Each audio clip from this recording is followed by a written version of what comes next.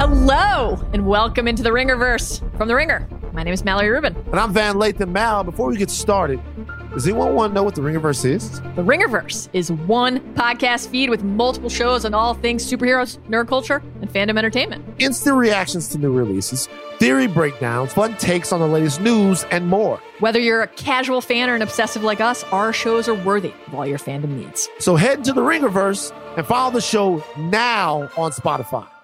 This episode of the Bill Simmons podcast is presented by State Farm. If you've ever been in an accident and you're okay, but you know what happened, your first reaction is going to be, man, why did that happen? If you ever buy a new house or a new car or a new anything, there's this little rush you get when you're like, I did it. I made it happen. But really, the only words you need to remember are, like a good neighbor, State Farm is there. State Farm has options to fit your unique insurance needs, meaning you can talk to your agent to help choose the coverage you need, have coverage options to protect the things you value most, file a claim right on the State Farm mobile app, and even reach a real person when you need to talk to someone. Like a good neighbor, State Farm is there. Learn more at statefarm.com. This episode is brought to you by SimpliSafe. Make this summer the best one yet. Invest in a SimpliSafe home security system. I have one. I love it. It's a great way to protect your home when you're not there. You need one, especially during the summer. You know what burglars know? People go away during the summer. That's what happens. So when you're away, you want to make sure your place is protected. You want to make sure that you potentially have little camera things you can watch on your phone to see what's happening at your house, at your front door, inside. You deserve some peace of mind. Get it today with SimpliSafe. Right now, get 20% off any new SimpliSafe system with Fast Protect monitoring at simplisafe.com/BS. There's no safe like SimpliSafe. We're also brought to you by TheRinger.com as well as the Ringer Podcast Network, where we put up Insidious this week, the horror movie that changed everything 10 years ago and basically saved the genre. Me, Chris Ryan, Sean Fantasy talked about that. We have 2 rewatchables coming next week, by the way. Speaking of things coming up, Ryan Russillo and I, the trade deadline is happening at 3 p.m. Eastern time. We're going to start our podcast about an hour before, roll it through the trade deadline. It might go 2.5 hours. Who knows? And then as soon as we're done, we're putting it up. So we will have live trade deadline reactions as soon as possible, as soon as we can get that up on Thursday. Stay tuned for that. Coming up, a few thoughts about Elgin Baylor, Mirin Fader talking about Giannis, and former Reddit founder, now 776 founder, Alexis Ohanian is going to be talking about the internet, Reddit, Serena Williams, sports cards. It goes in a whole bunch of directions. This is a really good pod. First, Pro Tip.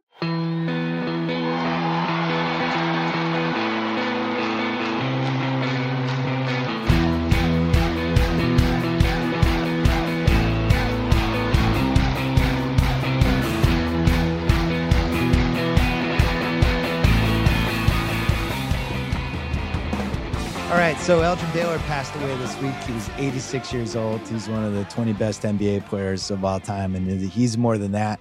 I wrote a column about him after he got bounced from the Clippers in 2008, and then I blew that column out for the piece about Elgin in my book. That is one of my favorite things that I've written because I thought he was the most underappreciated NBA superstar we've ever had. I still feel that way all these years later. I wanted to read that chapter that I wrote in my book, which I tweaked a tiny bit just because I pulled a couple Elgin stories from different pieces of the book to throw them in here. But this is what I wrote about Elgin. This is from the 2010 paperback. And I thought he had a really special career and just wanted to tell you about him. So here we go.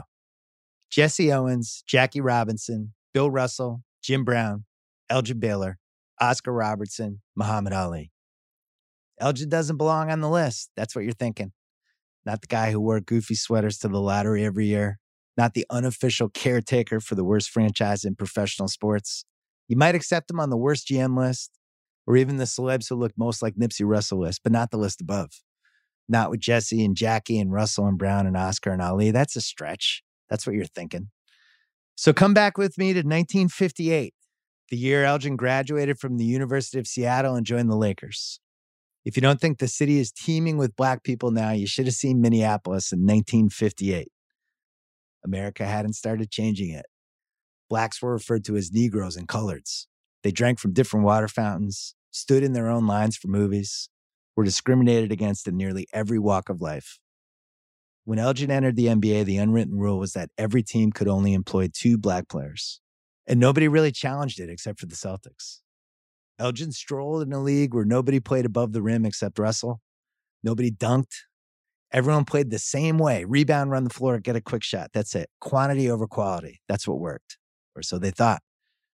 Because Elgin Baylor changed everything. He did things nobody had ever seen. He defied gravity. Elgin would drive from the left side, take off with the basketball, elevate, hang in the air, then release the ball after everyone else was already back in the ground. You could call him the godfather of hang time. You could call him the godfather of the wow play. You could point to his entrance into the league as the precise moment when basketball changed for the better. Along with Bill Russell, Elgin turned a horizontal game into a vertical one. He averaged a 25 and 15 and carried the Lakers to the NBA Finals as a rookie. He scored 71 points in New York in his second season.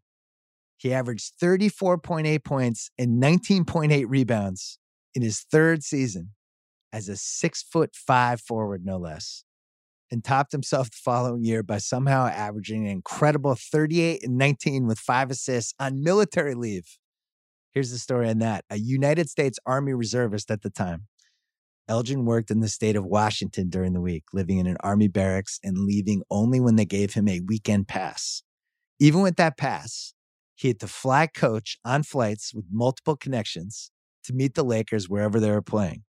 He had to throw on a uniform and battle the best NBA players in the league, then make the same complicated trip back to Washington in time to be there early Monday morning. That was his life for 48 games over 6 months. I would argue that Elgin's 38 and 19 that season was more implausible than Wilt's 50 a game or Oscar's first triple-double. The guy didn't practice.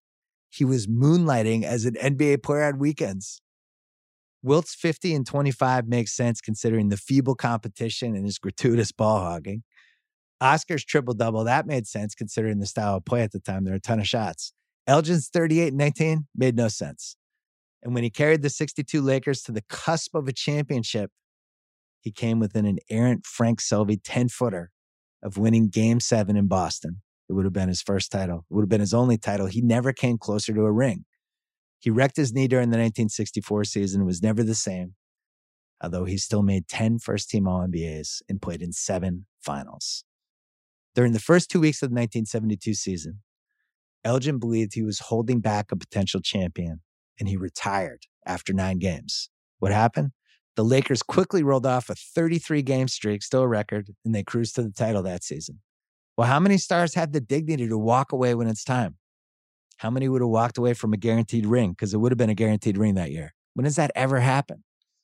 Well, Elgin lived through some things that we like to forget happen now. Lord knows how many racial slurs bounced off him, how many N-bombs were lobbed from the stands, how much daily prejudice he endured as the league's signature black forward. Russell, he bottled everything up. He used it as fuel for the next game. He wouldn't suffer, but his opponents would suffer.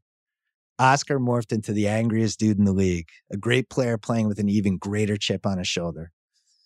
Well, Elgin didn't have the same mean streak. He loved to joke with his teammates. He never stopped talking. He loved life. He loved playing basketball. He couldn't hide it. And so his body soaked up every ugly slight like a sponge. Only a few of those stories live on, like the time Elgin's teammate Hot Rod Hundley convinced the Lakers to play an exhibition game in West Virginia, where Hundley was from. Elgin and 2 black teammates weren't allowed to check into their hotel or eat anywhere in town except for the Greyhound bus station. That made Elgin decide to skip the game. Hundley remembers Elgin staying in the locker room and then telling him, "What they did to you isn't right, Elgin. I understand that. But we're friends, and this is my hometown. Play this one for me." And Elgin said, "Rod, you're right. You are my friend. But Rod, I'm a human being too. All I want to do is be treated like a human being." And he wouldn't play. Here's how Elgin remembered it years later. 2 years later, I was invited to an all-star game there, he said. We stayed at the same hotel that refused us service. We were able to eat anywhere we wanted. They were beginning to integrate the schools. Some black leaders told me that they were able to use what happened to me and the other black players to bring pressure on the city to make changes. And that made me feel very good. But the indignity of a hotel clerk acting as if you weren't there or people who won't sell you a sandwich because you're black. Those are the things you never forget, end quote. And if you read about black stars from the 50s and 60s, everything comes back to the same point. The respect they earned from peers and fans was disproportionate to the way they were treated in their everyday lives.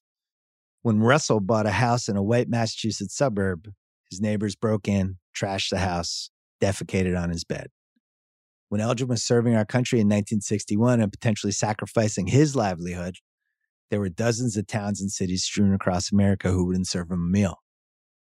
Black stars felt like two people at once, revered in one circle, discriminated against in the other. Just because America changed over the last 4 decades doesn't mean those guys stop remembering the way it used to be. Throw in today's 9-figure contracts and the babying, deifying, celebritizing of today's basketball stars, and you could see why some of them might be bitter. Do modern players realize that someone like Elgin paved the way for their 8-car garages with the boycott before the 1964 All-Star Game in Boston? How the mood in the locker room turned defiant only when Lakers owner Bob Short tried to order Elgin and teammate Jerry West around like two busboys. How that night basically created the players' union. The story never developed legs historically, although we hear about Kurt Flood and Marvin Miller all the time. And that just goes with the territory with Elgin Baylor. Only diehard fans realized that by any calculation, Elgin was the third best forward ever. From a historical standpoint, it definitely hinders him that he never won a title, or that there just isn't enough, I can't believe how good he was, videotape of him. And I've seen some of the early tapes. I can't emphasize this strongly enough. Watching Elgin dismantle his peers is like watching the Back to the Future scene when Marty McFly cranks his electric guitar solo as everyone else stares at him in disbelief. Imagine a 2009 player dunking routinely from the three-point line. That was Elgin Baylor in 1961. But he lacked that signature thing to carry him through eternity. Nothing with the legs of Oscar's triple-double or Russell's 11 rings. You rarely hear Elgin mentioned with the big boys anymore, unless you're talking to an NBA fan over the age of 50. And then they defend Elgin. They berate you for not realizing how unbelievable he was. My theory, everything that happened after Elgin's playing career ended up obscuring the career itself. The Clippers hired Elgin to run them in 1986, and really has been something of a punchline ever since. After purchasing Clippers tickets in 2004, here's what I wrote about him. Quote, blessed with a kind face and a happy smile, almost like the grandfather in a UPN sitcom. He's the Hall of Famer who sits with the other embarrassed GMs during the lottery every spring. I've made many jokes about Elgin over the years. He's an easy target. This is a man once described by TNT's Reggie Theus as, quote, a veteran of the lottery process, unquote. And he meant it as a compliment. I wrote after last June's draft, quote, having Elgin run your team must be like getting in the car with my mom at night when she's careening off curbs and saying things like, I can't believe how bad my eyes have gotten, and we shouldn't have ordered that bottle of wine. Just constant fear, end quote. Well, Elgin wasn't too happy about that one. Much to my surprise, he reads more Clippers-related articles and columns than one would think. And when he found out I was coming for lunch that summer with some Clippers employees, he wasn't pleased. Coincidentally, he ended up in the Staples cafeteria at the same time as me. One of my lunch partners asked Elgin at the salad bar if he wanted to join us. Elgin glanced over at our table, noticed me sitting there, and growled, that guy's a bleep. Only he used a 7-letter expletive, placing most of his emphasis on the first 3 letters. For instance, let's pretend the word was bass bowl. Elgin would have said it, that guy's a bass bowl. Well, people love that story. Of everything I ever wrote for ESPN.com, it's easily one of the most popular anecdotes I ever passed along. You bass bowl. I heard that 10 times a year at Clippers games. It took me 2 years to win Elgin over, but by his final season, we're actually getting along pretty well. By the time I filmed an ESPN piece about shooting a half-court shot at a Clippers game in 2008, their organization had been splintered into various camps. I knew there was a festering power struggle when Coach Mike Dunleavy and I had a good-natured shooting contest for $100, and I ended up winning it. We were on camera, and I forgot to collect. Dunleavy disappeared. Elgin quickly limped over, looking like he'd just seen an old lady get mugged. He never paid you, did he? Elgin whispered. I shook my head, and Elgin made a face. That's typical, he hissed. When Elgin gets mad, he stammers a little, so the next few words came out like this. And you know what else? He went first, but after you made your shot, he made it seem like he had that last shot. Did he catch that? I caught it, I said. I thought it was funny that he cheated. Elgin made another face. I'm glad you caught that, he said. I didn't think you caught it. We ended up rapping for the next 25 minutes while the camera guys picked up their stuff. And every time I ever questioned my choice in life for a profession, I always come back to moments like this. Talking hoops with someone like Elge, someone who will live on long after we're both gone. The Dunleavy thing just killed him. You could see it. Even though Elgin was the most beloved figure in the Clippers office, and that's an understatement, Dunleavy knew how to play the political game. Elgin was too freaking old to bother. Times were changing with the Clippers. Elge could see the writing on the wall, and I could see it in his face that day. I could see it for the rest of the season. Worried that the 2009 campaign would be his last. I called a mutual friend to schedule lunch with Elgin in August. And selfishly, I wanted to write a column about him. At 74 years old, he was the oldest high-ranking NBA employee by far. The last link to the days of Russell and Cousy, when black players ate at a Greyhound bus station because nobody else would serve them. When you wrecked your knee and you were never the same. When you played 27 exhibition games in 20 days because your owner made you. One time I asked Elgin how he felt about chartered planes and he flew off the handle. Shit, he said. When I played, we flew coach and carried our own bags. We landed 2, 3, 4 times. You ever hear about the time we crashed in a cornfield? Oh, I heard. It's the closest an American professional sports team ever came to perishing in a plane crash. And for Elgin Baylor, it was just another thing that happened to him. That's why I thought it would make for a great column. Just lunch with Elgin, him ranting, raving about stuff like that. And to make sure Elgin would show up, I mentioned to our mutual friend, quote, make sure you tell him that he should have tipped in the Selvey shot. I saw the tape. By the way, you could, on the tape, it kind of does seem like he could have tipped it in, but he got shoved in the back. A few hours later, my phone rang. Elge is going nuts, our friend said. He says you don't know what you're talking about. He said Sam Jones pushed him. That's why I didn't tip it in. He said Sam even admitted to him afterwards. I don't know, I said, laughing. That's not what the tape shows. Well, my friend said you picked the right button to push. He'll be there for lunch. Just be ready to hear about this for an hour. We scheduled a date and planned to see each other then. A week later, they postponed. We planned on rescheduling and then fate intervened. The power struggle escalated. The Clippers kept yanking Elgin around. Finally, they canned him. They handed his GM responsibilities to Dunleavy. The team's employees were told that Elgin resigned. Only the terse PR release that followed never mentioned anything about a resignation, nor Elgin's 50-year association with the NBA and all the hits he took along the way. We elected our first black president 6 weeks later, something that wouldn't have happened without the strength of people like Elgin Baylor once upon a time. You're probably younger than 40. So when you think of him, you probably remember Elgin wearing one of those Bill Cosby sweaters and wincing because the Clippers lottery number came too soon. And that's the wrong memory. Think about him creating hang time from scratch. Think of him putting up a 38 and 19 per game in his spare time. Think of him dropping 71 on the Knicks. Think of his eyes narrowing as they passed along his owner's condescending message to him during that snowy night in Boston. Think of him retiring with dignity because he didn't want to hang on for a ring. Think of him telling his teammate Rod Hundley that he couldn't play that exhibition game in West Virginia. Not because he was trying to prove a point, but because it would have made him feel like less of a human being. Elgin Baylor left the Clippers on the same day that Barack Obama took part in his second presidential debate. The two events were not related at all, or so it seemed. On his final night in the NBA, his Clipper friends called and emailed to say goodbye. None of them heard back. Elgin Baylor was gone. He didn't want to be found. 50 years, gone in a flash. For the most underappreciated superstar in NBA history, it couldn't have ended any other way. Rest in peace, Elgin Baylor. We'll be back after this. This episode is supported by State Farm. If you've ever been in an accident and you're okay, but you know what happened, your first reaction is going to be, man, why did that happen? If you ever buy a new house or a new car or a new anything, there's this little rush you get when you're like, I did it. I made it happen. But really, the only words you need to remember are, like a good neighbor, State Farm is there. State Farm has options to fit your unique insurance needs, meaning you can talk to your agent to help choose the coverage you need, have coverage options to protect the things you value most, file a claim right on the State Farm mobile app, and even reach a real person when you need to talk to someone. Like a good neighbor, State Farm is there. Learn more at statefarm.com. This episode of the Bill Simmons podcast is presented by State Farm. If you've ever been in an accident and you're okay, but you know what happened? Your first reaction is going to be, man, why did that happen? If you ever buy a new house or a new car or a new anything, there's this little rush you get when you're like, I did it. I made it happen.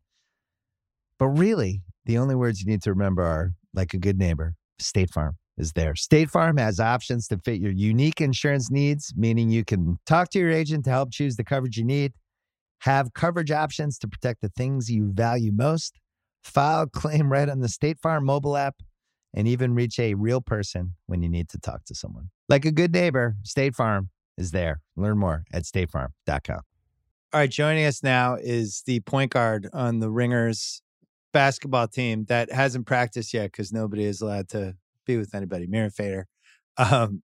If we did have a team, I feel like not only would be, what kind of offense would we run? What would we be doing? Spread it out? You'd like John Morant? You just need to clear out shooters in the corners? What kind of offense do you want? Everybody clear out. I'm going ISO. No, I hear we got some good shooters, and we're gonna play up tempo. When we launched the Ringer, they were trying to get me to play, and I'm like, I'm done. I'm retired. I retired in 2014. I hung it up. I play in the backyard with my son and my daughter, and that's it. You're writing a book about Giannis. Yes. That you've pretty much completed. How many interviews did you end up doing? 220. Wow. Did it, at some point were you like, should I go for 250? Are there 30 people who have tangentially met him that I could just drag into this, or 220 is a good number? I know. I felt really competitive about it. I was like, can I hit 300? And then it was like, actually, you know what? You can't just find the Bucks person that's a fan and talk to them for 2 minutes. It doesn't count. So I kept it at 220. So I want to talk about Giannis in the context of he should probably win the MVP again if he's on the pace he's on now. And we're just looking at this without any sort of bias, any sort of what happened the last 2 years. He's the best two-way player in the league. He's having 97% of the same offensive season he had the last 2 years. He's on a team that's a contender. Unlike everybody else, he hasn't been shelved by some major injury except for somebody like Jokic or Dame. And yet, everybody's tired of Giannis. We've now done the full arc of, isn't this adorable? Whoa, the guy from Greece. Oh, he actually might be good. Whoa, Giannis is a star. Oh, the freak. Oh, he's an MVP candidate. And now we're at not the backlash stage, but all right, we get the whole Giannis thing stage. Do you think he feels this? I mean, I think that I've been seeing that so much, right? Like everyone was like afraid to say out loud, he might be better than last year, or like he might be blah, blah. It's almost like, why is this a bad thing to say? Like, why can't we appreciate this? I think he personally does not care what people think.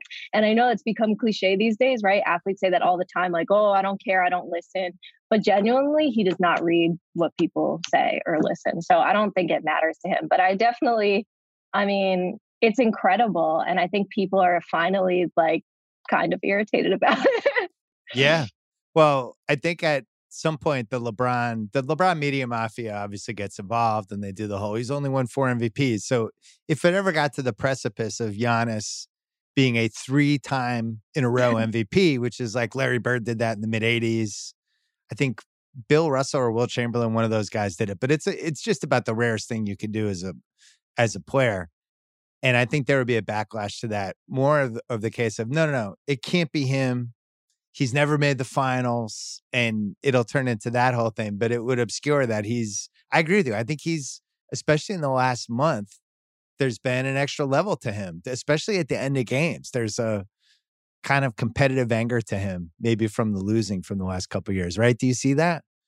Yeah, because that wasn't him. He wasn't that like Mamba mentality, like I'm going to kill you and destroy you. Like he's very much like, let the game come to you. You know, I'm going to obviously recognize that I am the first option, obviously, but there wasn't that like extra level of dominance that I'm seeing right now. I don't know. He's just completely like, no, I can do this. This is my time. And I think that's just a different thing that we haven't seen before with him.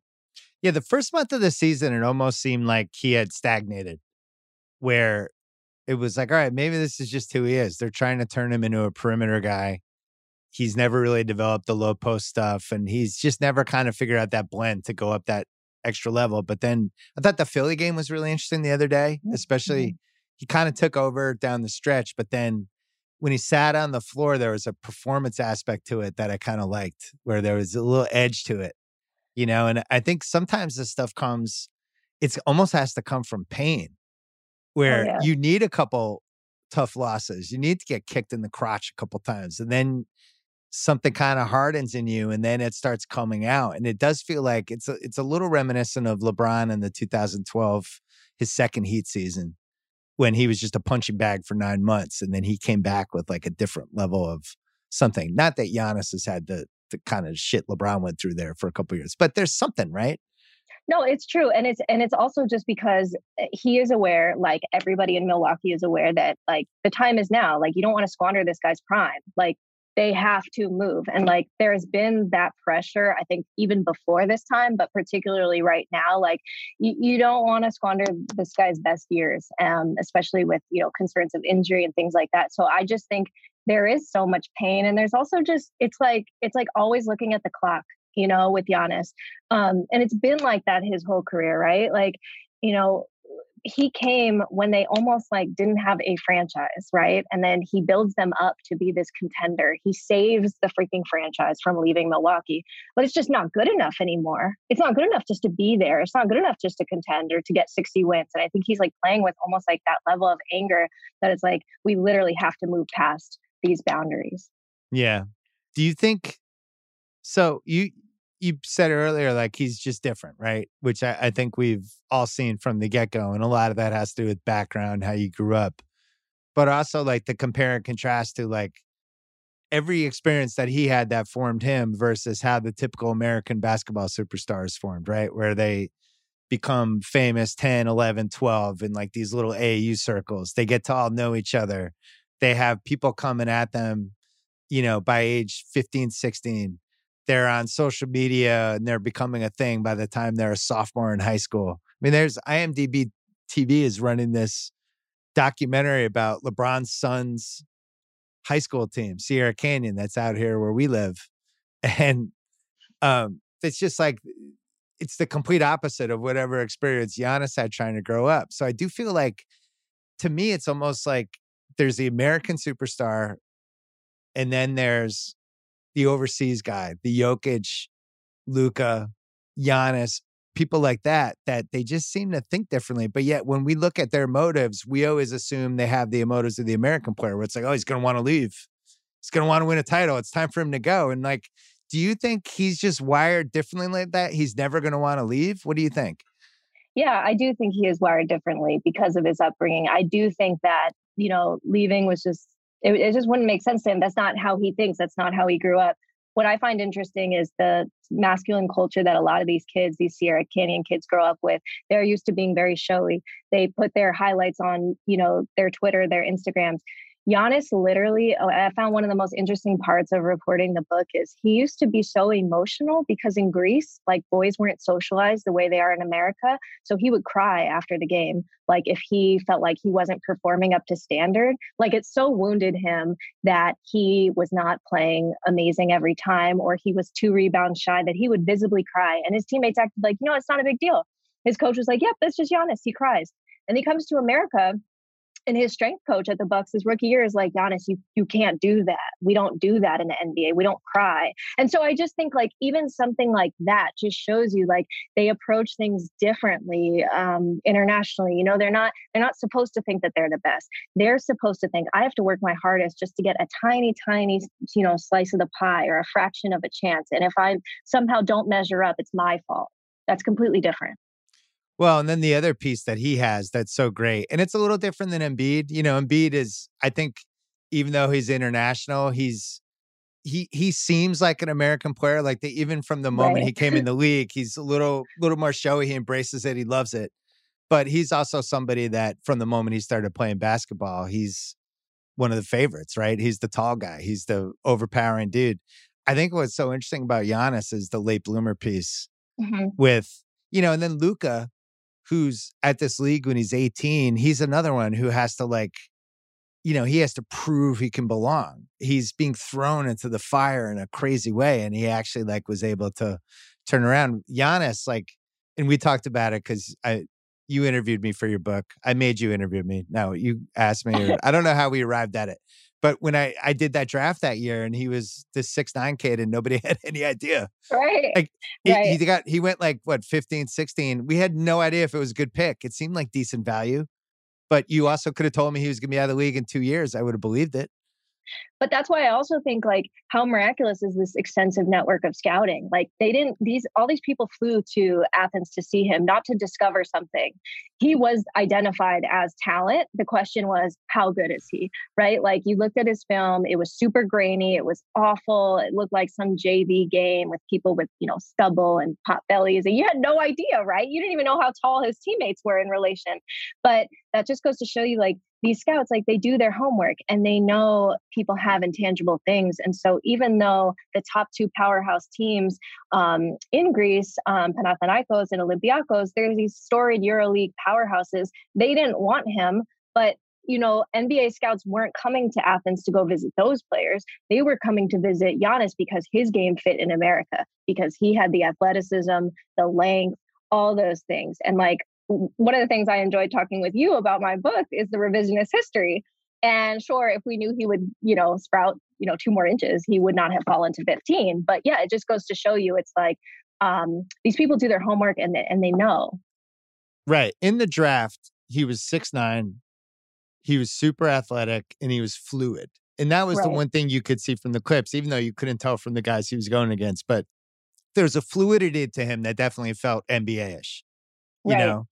But if you told me he's gonna become 7 feet tall, we're doing that draft completely differently, because now it's like, all right, his comp isn't Paul George. It's some human being that doesn't currently exist in the league, and he's probably a top 3 pick. I mean, doesn't it show you though that there's so many factors? It's not just the height though, it's the work ethic. Like Giannis stayed in this league because he works extremely hard.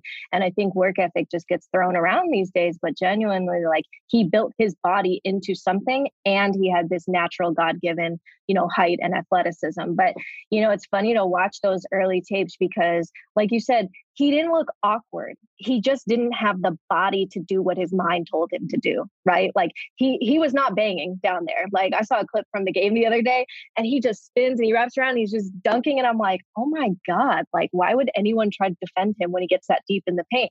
But if you look at, 2012 Giannis, it's like he was almost afraid of contact. He would, dip his shoulder and shy away. Right. You see that sometimes. I'm a guy I really like in college right now, who's not a crazy opinion, Evan Mobley at USC, who's going to be, I think, the number 2 pick. And I think he should be being considered for the number 1 pick. And when you talk about the not quite knowing what your body is yet, you kind of shy away a little bit. There's times, especially with those tall, lanky 18, 19-year-olds, when they're around the rim, they kind of bring their body down or, they'll crouch a little bit and then pop back up. And then eventually they learn not to do that. And all of a sudden they're 7 feet all the time. That was the thing with Giannis. I remember, I don't remember what the first year, I think I saw him, it wasn't until his second year when I saw him in person.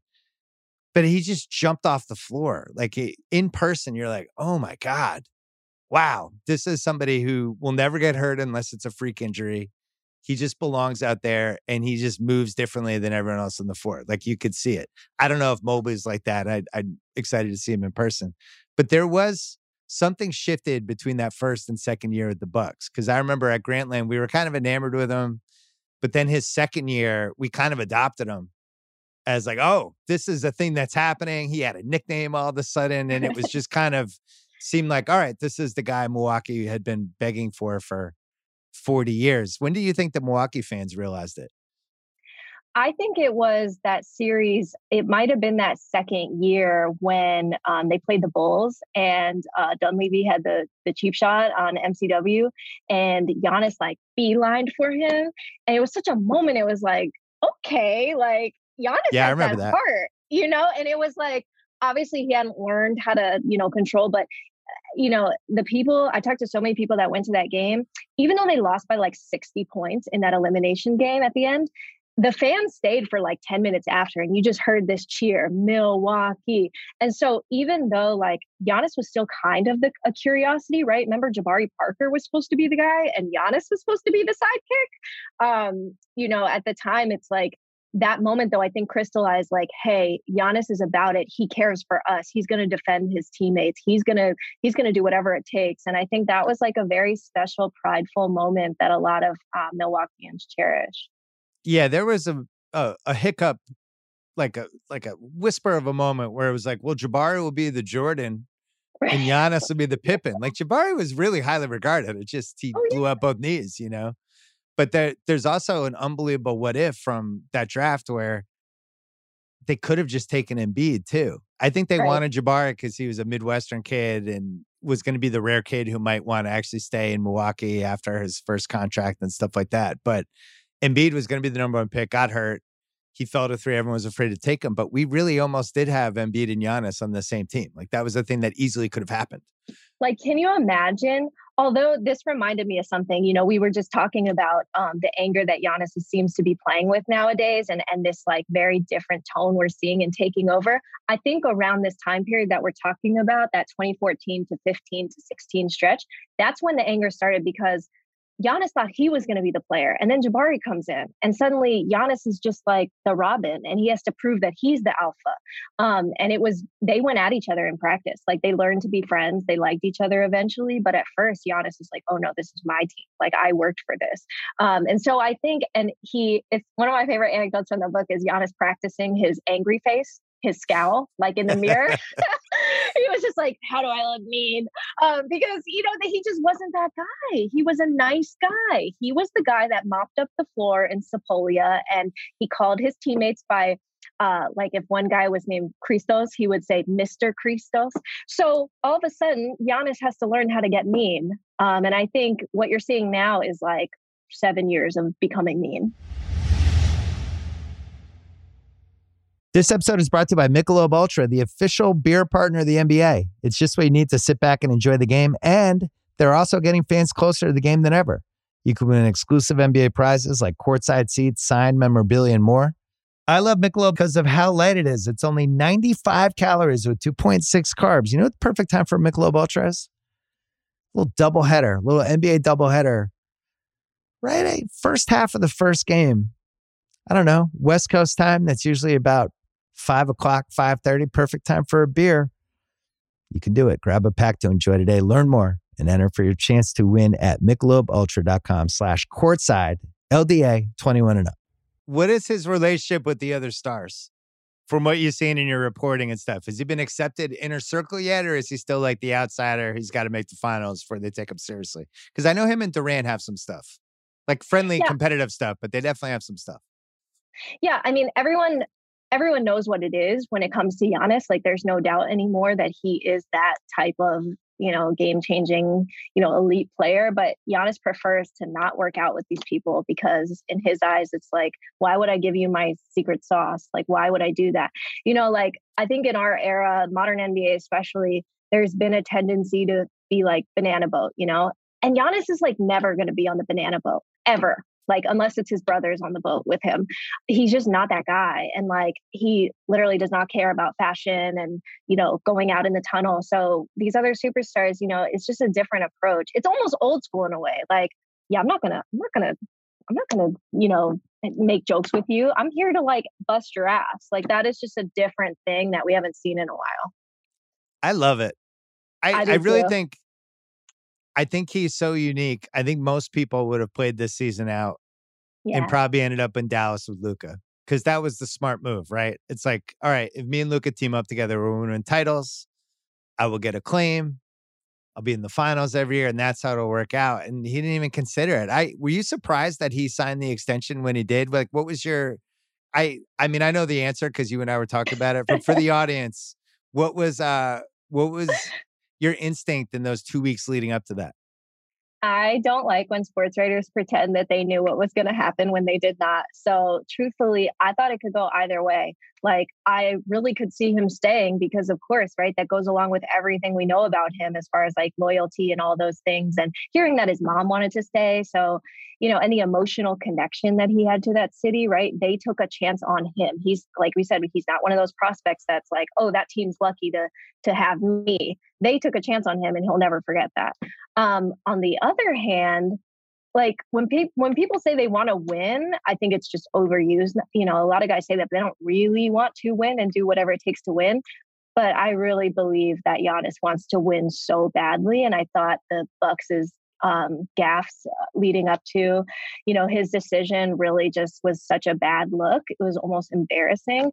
And so I thought, like, maybe he's done. Maybe he's like, you know what? I gave it my shot. And, you know, coast us in LA. Everyone was talking about that. So I thought, okay, like it could go either way. But then when he stayed, I was like, of course, right? We all had that reaction, like, duh. But it's something that I don't think we'll be able to appreciate for a couple years how rare this is. And I don't think also that this is now going to lead to other people wanting to go to small markets either. I think this is just Giannis is unique. And I don't think we will see other people doing this as well. Yeah. I mean, and we have, you know, like Reggie Miller is a good example, right? Of the old school. Cause he has, I think it was like 92, maybe 92, 93, somewhere in there. He was going to be a free agent and Magic was lobbying him to come to the Lakers and all that stuff. And he played at UCLA and he ended up staying in Indiana and he stayed there for 18 years. And I think, you know, we've talked about this a few times on the podcast about whether Curry was potentially going to be the last guy ever who's start, middle, finish one team. Mm-hmm. But I think Giannis has a real chance now. I think this almost was the fork in the road moment. The team's good enough that they'll make the finals one of these years. I do think they shot themselves in the foot a little bit. The holiday trade saved a lot of it, but yeah, the summer they had, the summer of free agency last summer was just flat out bad. The DJ Augustine contract was abominable. I don't feel like they really got better. Same thing when they gave the Bledsoe the extension and didn't keep Brogdon and things like that. And I think, you know, their owners and their front office are very sensitive to this stuff. They haven't really splurged on the luxury tax. Even now, as we head toward the trade deadline, they're not over the part where it's like, all right, this could cost a lot of money. Like, what is his relationship with the front office? And like, does he put pressure on them? How does that all work? I mean, I think like being vocal is something that has taken time for him to do, right? Like, you know, Jason Kidd used to have to like force him to like open his mouth and say something. So when I hear now that in these sort of, you know, private conversations and, you know, we need this guy, we need that guy, he's more vocal. Like he actually gives a list and is like, I want this guy. And it's not like, I wouldn't describe it as like aggressive or anything like that, but his voice is absolutely there because it's his team now. And he's grown into, honestly, just a man. You know, he was a child when he came into the league, really not a child, but, you know, a teenager, a baby-faced kid. And now he's earned the right to speak up in these meetings. So I think he's been very vocal about it, very present. Because again, like I said, you don't want to squander this guy's youth. Yeah. You just never know. And Milwaukee, it's like, the wound and the fear of squandering somebody's prime is so real. And one of the things that I found most fascinating when I was thinking about will he stay or will he leave was the decades-old wound of Abdul-Jabbar leaving. And it's like, finally, the superstar stays, you know, finally, management is actually trying to win a championship, right? There was decades under Senator Cole where it was like, we don't care. You know, we're just going to do whatever we need to do. We're going to be competitive. We're going to make that 8th seed. So if you look at that mentality to now, Drew, you know, PJ Tucker, it's just a totally different feel. And Giannis is ever, you know, a part of that. Well, the Jabbar thing's especially tough because that really had nothing to do with the team being competitive. They made the 74 finals. I mean, they weren't exactly loaded, but the league was in a weird place. The ABA had all the young guys and stuff like that. He just didn't want to live in Milwaukee anymore, which is painful if you're from Milwaukee, right? And you have this guy's like, it's too small. Get me to New York or LA. LeBron at least massaged it a little bit where he's like, I need a new journey.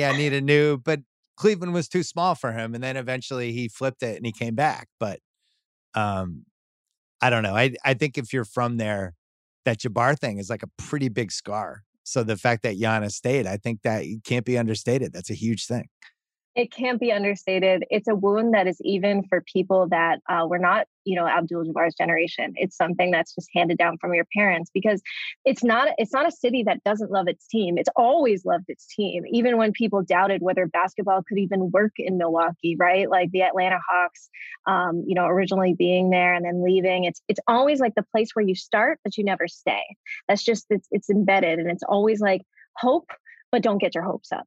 Don't be too hopeful, because you're going to be disappointed. The star is going to leave. That 2000 to 01 run with George Karl and Big Dog and Sam Cassell and Ray Allen, like that, like still triggers Milwaukeeans when they think about Ray Allen leaving. So, Giannis staying or leaving had so much more emotions than whether this player likes Milwaukee or not. It had like decades old baggage. And I know Giannis was aware of that, his rookie year, they won 15 games. Like, right. Don't forget that.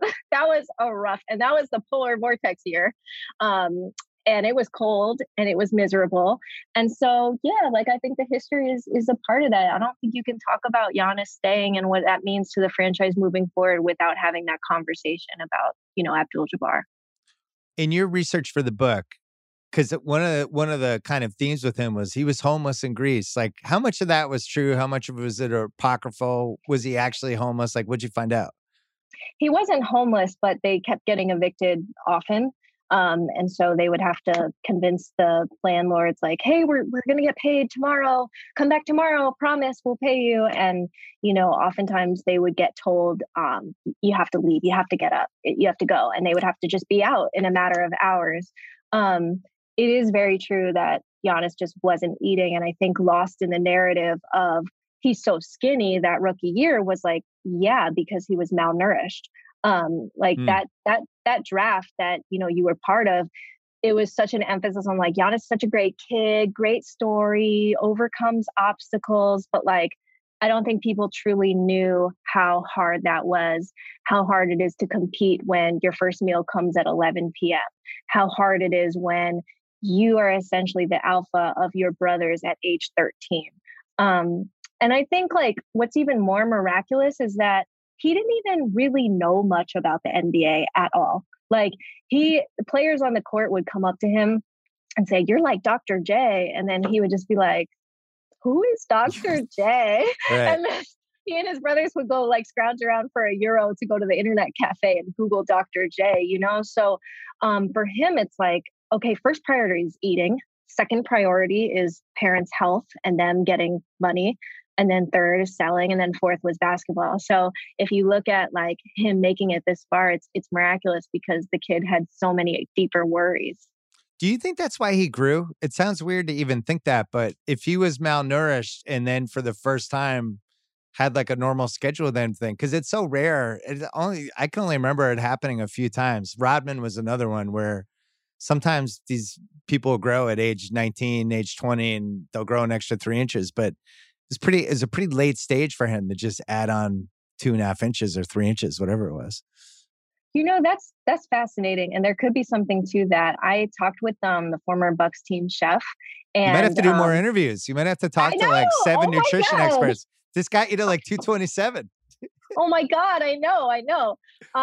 But the former Bucks chef was really helpful as a part of this kind of dialogue, because he was telling me like, obviously Giannis has never heard of like a turmeric shot, right? But all of a sudden he's like getting all this like health and food and treatment that he's never had before. And it's like, it made a tremendous difference, right? I think like everyone talks about like, oh, he just weightlifted like crazy. That's how he looks like a Greek god. But they've actually worked so much on his nutrition. Like the strength coach, when he first got to Milwaukee, had to tell him like, it's okay to eat 3 meals a day. Like it's okay, because it just wasn't part of his upbringing, and like he would take stuff home and stuff it in boxes thinking like, well, I might not have food tomorrow, even though like, of course you're going to have food tomorrow. Like the Bucks will provide food tomorrow, but how could he be sure? You know what I mean? So it's been a journey in like learning how to eat properly and like feeding yourself. And now like he has this whole routine down.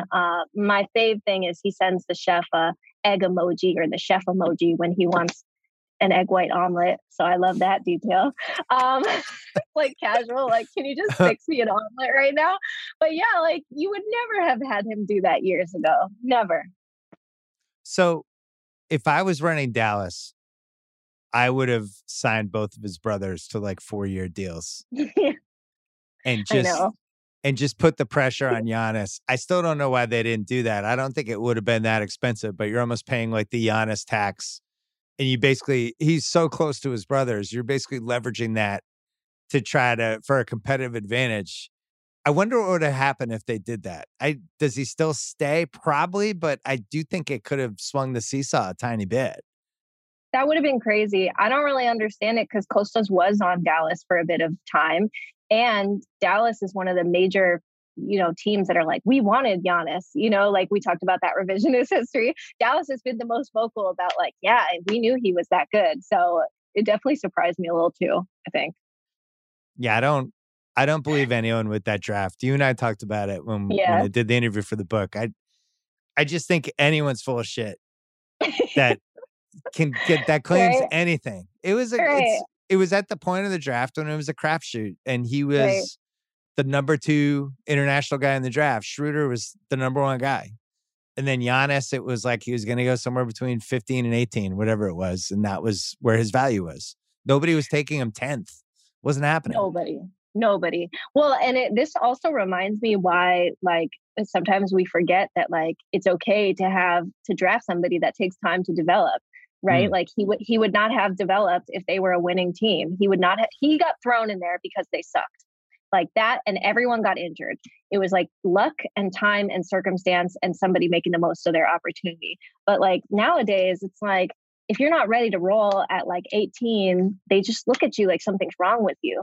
But like he is such an example of like patience and hard work and being in the right situation. It's like so many things have to go right to be in the, a space where a player can flourish. Work ethic and the body he has was a good start. Do you have those two things? Yeah, those are two nice pieces. So when this book comes out, it feels like you have to run at least one high screen with them. You might have to lace them back up. I would give for a ringer video or something. You send me to Milwaukee, Bill. I would give anything to do that. Okay, just tell me when. I'm going. A couple of like high lobs, something like that. You probably didn't play with anybody like Giannis in high school or college. I'm guessing didn't have a 7-foot lob screener. No. And our listeners need to know something very important. I'm 5 feet tall, so that's another thing. But we can make it work. But you were 5 feet tall, but you were like the classic scrappy. Oh yeah. Just perfect ball handling, all that, fundamentally sound, and just ran the team. Like there's been models of you that have worked at a really high level in college, at least. I know. And, part of me is always jealous when I see a 5'6" girl in college, like killing it and being like, damn, former life. But that's why I appreciate somebody like Giannis, because I was so small and I had to fight for things. And even though our stories were completely different, like I love hustle guys. And I think like 220 people that I talked to, not one person had something negative to say about him. And 220 people attested to the work ethic. It almost became cliche. Like it would be like, dude, I know he has work ethic. Okay, what else now? Because that's like the one thing everyone wants to talk about, but it's legit. It's true. Does that almost make you suspicious after you get to like 160 people? You're like, all right, wait a second. Come on. Wasn't he a dick to a waiter once? Like, can't you give me? Yeah, there's just what didn't happen. I know. I tried to, when The Last Dance came out, I tried to tease it out and say like, look, anyone at that level is going to be an asshole. Like you have to be an asshole at some point. And I would try to tease it out and be like, well, how does he, talk to teammates? And then you would get these endearing anecdotes about him coming up to, the 16th man and being like, what play do you want to run? And then the 16th man is like, you're Giannis. Like we're going to run whatever the hell you want to run, Yeah. So I think like what's different is he's not Jordan asshole. He's not Kobe asshole. He will get on his teammates if they need to get on it. Like he has that sort of like alpha leader. He's not going to let the team go out there and not have 100% full effort every single time, but he doesn't lead in that way. Like I said, opening his mouth and like talking is still relatively new. Like Jason Kidd, mind game coach, point guard professor, putting everybody in the right place. He knew the value of speaking up, and Giannis is not the person to speak up. And so it's been such a steady progress. But one of the things I really liked hearing from Sterling Brown when I interviewed him last year was like, it's not just Giannis speaking up now, it's Giannis listening. So when Sterling had something to say, or Chris, Middleton has something to say, like Giannis listens. And I think part of being a great leader is also just knowing when to trust your teammates and listen to them. And, perhaps all the chemistry and the fun that they're having now and all the things that we're seeing is because he has really evolved as a leader. Well, and the best case example of that is the bubble, right? Yeah. Once he gets on board with the boycott, we're done. It's happening, And I really loved how organic the whole thing was too. He just looked at it fundamentally like, my teammates are bothered by this. Let's not play. And, ultimately he's the alpha dog on the team and he's going to be calling it. But then he wanted no credit at all after really receded in the background of that story. And it became about some other people more than him. But he was the reason, other than George Hill and Sterling Brown, he was the reason it went to the next level, I think. Yeah. And he has learned, obviously, I shouldn't say learned, he has experienced so much himself as far as race and how you're treated in America versus how you're treated in Greece, and, his, Greek identity, Nigerian identity, and being proud of all of these, parts of him. And, I remember when he was a rookie, like he didn't know anything about Milwaukee, and Caron Butler had to explain to him, you can't wear a hoodie because, Black boys and Black men are targeted by police and this could happen to you, or you could get killed, or this. And, Milwaukee is a segregated city. We all know that. And so, he has honestly had such an education about race in America, and to see his recent comments about like, my son's growing up here. Like I don't want him to live in a place where he has to be afraid. And you just would not see him talking about race early on. He like shied away from it. Even though people back home in Greece said really racist things about him. And so you're seeing a little bit more vocal these days. What's his relationship with Greece now? Goes back in the summers? He goes back all the time. He loves Greece. And I believe he took his son there for the first time. I'm losing all track of time in my pandemic brain, but he definitely was there recently with his son. And it's a complicated thing. And I do hope people take that away from the book, is that although there were like very kind people to him growing up and a lot of amazing, white Greeks that supported him, there were also people that just saw him as a Black undocumented person. And it's been fascinating to learn how he is embraced there now because he's famous and he's Giannis, but there is still that, ugly strain of racism that's still there, still murals of him being desecrated. So it's complicated and it's interesting. When's this book come out? August 10th, 2021. Wow. Am I allowed to say pre-order it? Yeah, do whatever you want. Is it pre-orderable? Yeah, it's pre-orderable. What's the name of the book? Giannis, the Improbable Rise of an NBA MVP. There you go. All right. There you go. Mirin, great to see you. Belated welcome to be at the Ringer on this podcast, even though we've talked privately, but it's great to have you aboard. And I look forward to reading all the stuff you're going to do and listening and all that stuff over the next couple of years. I can't wait to play pickup with you. I'm It'll excited. Never happen. You might be able to play in my backyard. That's it. Thanks for coming on. Thank you. This episode is brought to you by Simply Safe. Summer is all about fun vacations, but I know that being away from home can be stressful. So many things can happen. That's why I like to recommend Simply Safe, award-winning security that can help give you peace of mind when you're away. The only thing you should worry about while you're on vacation is having too much fun. I have it in my home. It's great. Couldn't work better. I think Simply Safe is the best because it comes with a variety of indoor and outdoor cameras, sensors to detect break-ins, fires, floods, and more. It's backed by 24/7 professional monitoring for less than $1 a day. It's given me, my family, many others real peace of mind. I'm waiting to have it too. Try it out. A 60-day money-back guarantee. No contracts right now.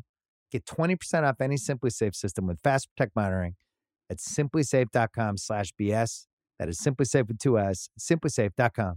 safe.com/BS. There's no safe like Simply Safe. All right, we are taping this a few days before it's going to run. So if the world ends or anything crazy happens, don't blame us. Alexis Ohanian is here. Ohanian. I asked you before we went on. I've heard it pronounced so many different ways. You're one of those guys. It's like I dated a girl whose name was Andrea, and everyone called her Andrea, and it was Andrea. Like what? So how do you pronounce it? Give it to me. Well, okay. Ohanian is what I say. I feel like there's a much more Armenian way of doing it, which is like Ohanian, but I just say Ohanian, Alexis Ohanian. The thing I care more about is being called Alexis, not Alex, because my name is Alexis, it's not Alex. And I was named after that guy who's out of view, but that's Alexis Arguello. And oh my God. Yeah. I was a huge fan of his. The prior Arguello fight was unbelievable. Oh, it's a sensitive subject. It's a tough one. I know. My father was really into fighting in the 70s and the 80s, and Arguello was his favorite, and named me after him. And it's wild. And you grow up real quick as a kid on the playground, as a boy on the playground named Alexis, and you really decide at an early age if you're going to go all in on it, or you get people to call you Alex. And I went all in on it, and so I'm very married to that. I'm quite proud of it now, but it definitely taught me how to fight early as a little kid. I like the Pryor fight. I've now talked myself into. Pryor was definitely doing something illegal during the fight, like right there, spiking his water and all that stuff. So, yeah, I know, and it's like, and it's a wild thing, man. You know, he obviously had such a difficult life thereafter, and some pretty shady circumstances around his death, and just, you know, I think I should ask my father again. I mean, he felt like Alexis was such a gentleman and was a heck of a fighter, and, you know, carried multiple titles and multiple weights. And but he was a gentleman, and it was one of those things that was instilled in me. Like, okay, I guess that's the kind of guy I got to be. And then I had this moment, talk about things I never would have expected, where I was hanging out with Mike Tyson, and I introduced myself, and he's like, "Oh, Alexis," and he was like, "You named after Alexis Arguello?" And I was like, "Yes, I am, sir." And he was like, "Oh, let me tell you, you know, he was an incredible fighter, and it was such a gentleman." And I'm just like, "Oh, look, I'm so happy. Like, this is what a moment." Mike Tyson, oh my God, and my father, I can't wait to tell him the story. And he's like, "Yeah, he's a gentleman." He's like, "He was such a gentleman. Alexis used to just beat the shit out of a guy. Like, literally make the guy shit himself because he beat him so bad. And then afterwards, he'd be like, you know what? I really hope you get better. I hope you're okay." And would give him a good handshake. And he said, and I'm hearing Mike, and that's my terrible Mike Tyson impression, and I hope I don't get a phone call after this. But like, it was a moment that I'll never forget. And you should have heard me recounting this story to my pops, because, you know, you're the kid named Alexis, you're the boy named Alexis, and for years you're growing up defending this name and telling this story and retelling this story. And then Mike freaking Tyson tells you what an amazing namesake this man was.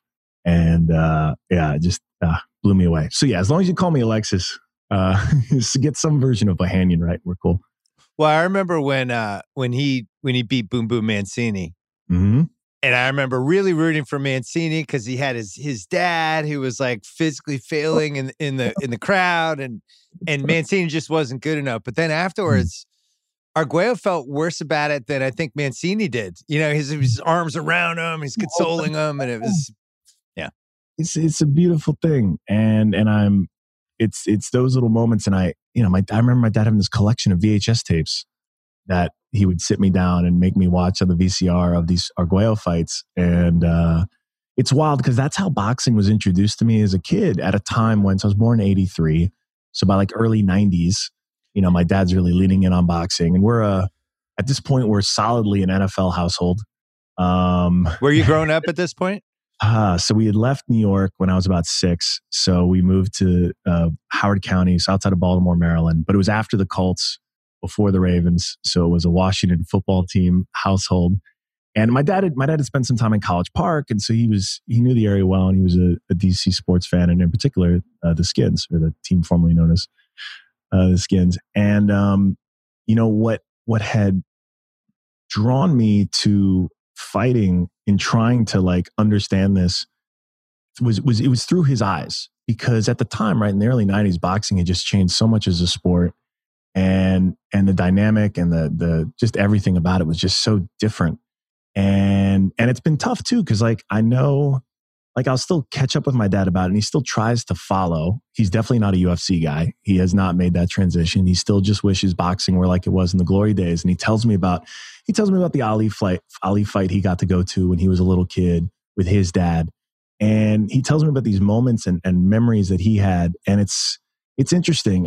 Sometimes I do wonder where the future of some of these sports do end up heading. Because like at the time, no one would have expected boxing to sort of be where it is today, because it was such a big part, culturally relevant, such a big deal. Now it's like, oh, hey, you're a YouTuber. You can get into make some good money having a fight with someone, and no disrespect, but it's just very different. And sometimes I wonder, even to now with like the NFL, growing up, that was a Sunday religion for us. And I just can't help but wonder if in 30 years, 40 years, I have a very different relationship, and people have a very different relationship, even with a powerhouse like the NFL, just because enough people are like, well, we've moved on, we're to something else, who knows? But if anything, it taught me not to take anything for granted, because I know the role that boxing had in his life and his childhood, and you just could never expect it to go away. And, it's a shadow of its former self. Yeah. And, nothing is for certain. These things, they ebb and flow like business cycles, like everything else.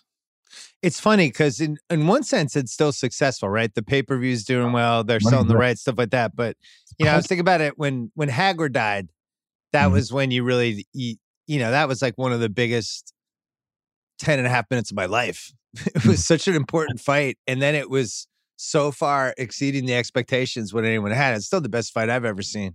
But just in general, having that division with Hagler and Hearns and Duran and Leonard, and it just was really meaningful. And anytime there's a big fight, everything stopped for weeks, even before the fight. And you're right, that's just probably not happening again. And I mean, it's wild to see the incarnations of it now with social media fueling it. And it's very interesting. I don't know. I really I wonder, because when I think about the purest type of sport, when you really whittle it down, the idea of two people one-on-one with no one else, right? There's only a handful of sports that give you that kind of pure, like one-on-one, who is the best. And there's fighting, there's tennis. See, so I brought it back. And not many others. And this was something, dude, as the kid who played soccer, although I am fond of calling it football, but as a kid who played soccer growing up, as a kid who played football and basketball growing up, team sports, and that was the only thing I was it was like sort of indoctrinated into.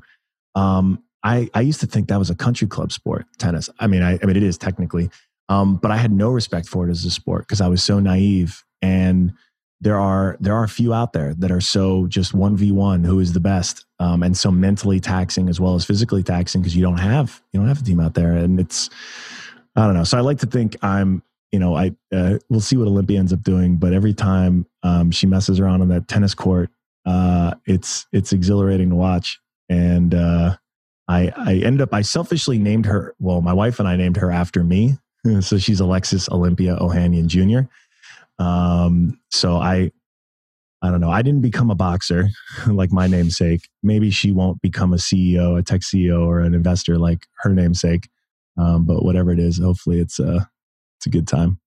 Yeah, the way you described boxing was, when I was growing up, tennis, like Borg versus McEnroe, was as important as any other thing that was happening. And McEnroe was my guy, and I was just so into it. And now I feel like looking at your wife Serena, it's a little like how we felt with golf with Tiger in the late 2000s, where when Tiger got hurt, even before the car crash, when he got hurt and he was out a year, you kind of look around and you go, wait, I don't care about any of these people. What happens? And Serena's been around for so long, and at some point just became the measuring stick for everyone else in women's tennis.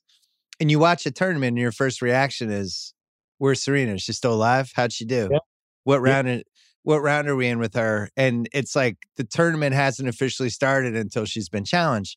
It's going to be so weird when she's gone. They don't even have anything close to whoever I know some people would say Osaka, but we just don't have the lineage with her yet. So, I think it's really rare to get to that point in any sport. Dude, it's next level. And I appreciate you said, I can't remember. I watched the thing you did a year or two ago about Serena, and I was just like, my guy. Like I loved it. And I'm pretty out there on Twitter. Probably should watch my mouth more often, but I just can't help myself sometimes with some of the commentary and some of the bullshit that I see. But on the whole, obviously I agree. But on the whole, I think what's so telling is, and I think the Tiger comparison is an apt one, especially in America, right? This is a sport, tennis, that is not at the forefront of a lot of Americans' minds. But when it is, it's usually because, and put both Serena and Venus in there, like these two black women went into a sport that didn't want them, that did everything they could in a lot of ways to keep them out, to keep them from being successful ever since they were young women, girls, and overcame it and made, captured the attention of the whole world. But in the process, the US Open is, you can see it in the ratings, right? The people that America wants to watch, the stars, the greats, right? There's a ton of amazing people playing tennis right now. But Serena and V have made it relevant for us in particular, as well as the world, in a way that's remarkable. And I don't think anyone will fully appreciate until one day when they retire, which won't be anytime soon. But when they do, I think then we'll finally get a little bit of perspective on it. But look, I'm enamored with the fact that it's opened up the door for so many amazing talents, including Naomi and so many others, that it's great, man. And again, I say this as someone who is a total bandwagon fan of the sport. I never watched a match until 2015 when we started dating. But it's something fun, man. It's wild to see. I think you look back at the career, which has been 20 years now. That first decade, I think the dad, he was kind of his generation's LeVar Ball in some ways, where he was talking a lot, and the media instantly was like, "Who's this guy?" So you had that. Then you had the sister versus sister thing, which I still feel like you would watch those matches and you were like, "Are they 100% trying to kill each other in this?" Like, there's so much love between the sisters. Like, how competitive is this? And there were all these rumors about, they let her win that one, and then she gets to win the next one. Yeah. And I don't feel like it was till the beginning of the 2010s that people really started to be like, wait, holy shit, what's happening here? And I remember I went to the Olympics in 2012, and we saw her in person a couple of times. She destroyed Sharapova. And there was some back history with that, because which one? Wait, which time? Which of the times she's destroyed Sharapova are you referring to? This was 2012 Olympics. Yeah. Okay. All right. And there was that backstory of Sharapova beat her once, and since then, Serena would have a little extra every time they played. But to see it in person was the two best things I saw that in 2 weeks. I went to everything. Was Usain Bolt and Serena destroying Sharapova. Those are honestly the two best things I saw in 2 weeks. It was just clear, wow, this is somebody that's not coming around again. But now, we're in the twilight, and she's got a family now and the whole thing. And it's like, how much longer does this go? And it becomes that old question of, when does the athlete know? Dude, I have no answer. I have no idea. I'm here supporting, in the same way she's a ceaseless supporter of my career. And she puts up with a lot more than I do, for sure. But I think this is something only she is going to know, and only she is going to answer. And at the end of the day, I just continue to be in awe of everything she does and continues to do. And again, I don't know. I also had to look at this whole thing with fresh eyes, because one day I'm on Twitter and someone tweets at me highlights from a match. Hold on. I think it was with Capriati.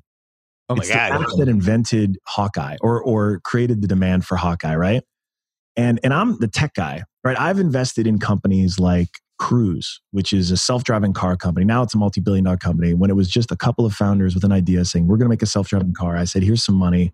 Let's help you build it, right? We have cars that can drive themselves. And this was, 5-6 years ago, and this technology was just getting started. Calling a ball in real time is trivial. And so I'm going to all these matches and I'm like, why are there humans doing this job? Yeah. And someone's like, oh, because it's tradition. And I'm like, okay, but wait, you can challenge the call and then they can use the technology they know they have just to make sure the human got it right or wrong. Like, as a technologist, I'm looking at this and as a sports fan, and I'm like, why would you take a sport that's potentially perfect? Because I can't explain to my daughter what a catch is in the NFL. I don't actually know how to define a touchdown catch anymore because there's so much nuance and subjectivity. And every other sport has these dynamics, whether it's flopping or pushing off or travel calls, right? Things that but tennis has the chance to actually be pretty damn perfect because it's just, very simple rules and some boundaries that a computer can actually tell you about. And I was so delighted, this past tournament in Australia, because it was robotic, right? It was Hawkeye doing the calling in and out, and so there's no subjectivity. And so I'm complaining about this on Twitter, and someone shows me this clip of this, it was Capriati match, and I'm watching these, and I'm just like, how is no one saying anything? How are the commentators not saying anything? Like, Serena is getting clearly balls in that they're calling out, and vice versa. She's getting all these calls against her. Like, this is absurd. Like, you have one job, and you're messing it up, and it's very clear. And I got to relive this thing that, I was years late to this frustration that all these fans were feeling and have been feeling for a decade plus. And it also tapped me into just how much more there is to her matches than just the win or the loss, right? There's there are people all over this world who watch that and see some part of them in her struggle, who see some part of their pain in the injustice of those calls. You watch this and you're just like, it feels borderline criminal, especially in a sport where the rules are so clear cut. And that's, I think that layers into so much of what she and her sister have done and overcome and gone through. And it's awesome. It's the kind of perspective that I know Olympia is going to have just through those tapes, through that footage, right? Olympia will have some memories of her mom playing, but she's already, she's 3 now.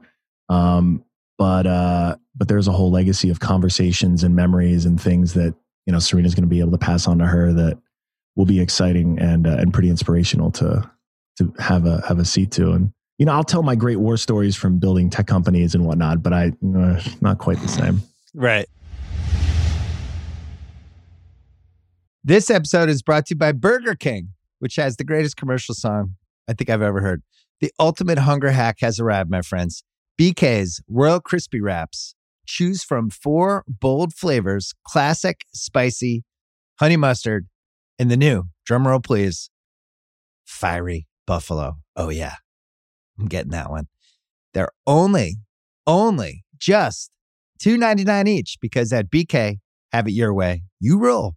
Try Royal Crispy Wraps at Burger King. $2.99 each. Price and participation vary. U.S. only. I hope the story you just told about replay review, we'll be talking about the NBA like that in 2040. We're like, oh man, remember when the NBA was just completely off the rails for 5 years with replay reviews, and then we had a rebellion, and then finally they fixed it? Do you think is there actually a path to that? The NBA feels like the most progressive league, and it feels like the one that's going to get it right sooner. But the annoying thing about it is they'll spend 5 minutes on one call, but then there will be another call and they'll review it, and something clearly happened in it, but they can't review. Like, I was watching the Celtic game yesterday. Jaylen Brown, they reviewed for a hostile act. He got hit in the face, but he didn't shoot a free throw because they missed the call. So they look at it and they're like, yep, no hostile act. It's like, well, what about the free throw he should be getting? What is the point of this? Yeah, we're, every industry is wrestling right now with technology because it's changing every single thing we do, and including sport and the way we play it. This is incidentally why I think this is actually one of the best times to be investing in all things sport.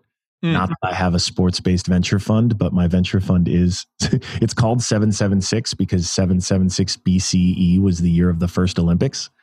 And though it's not a sports tech fund, I just really liked the symbolism of going back to that first starting line of, the paragon of competition. And dude, this pandemic showed it though, because I know people are going to talk to the viewer numbers that were down, although the NWSL was higher than I think every other pro sport last year.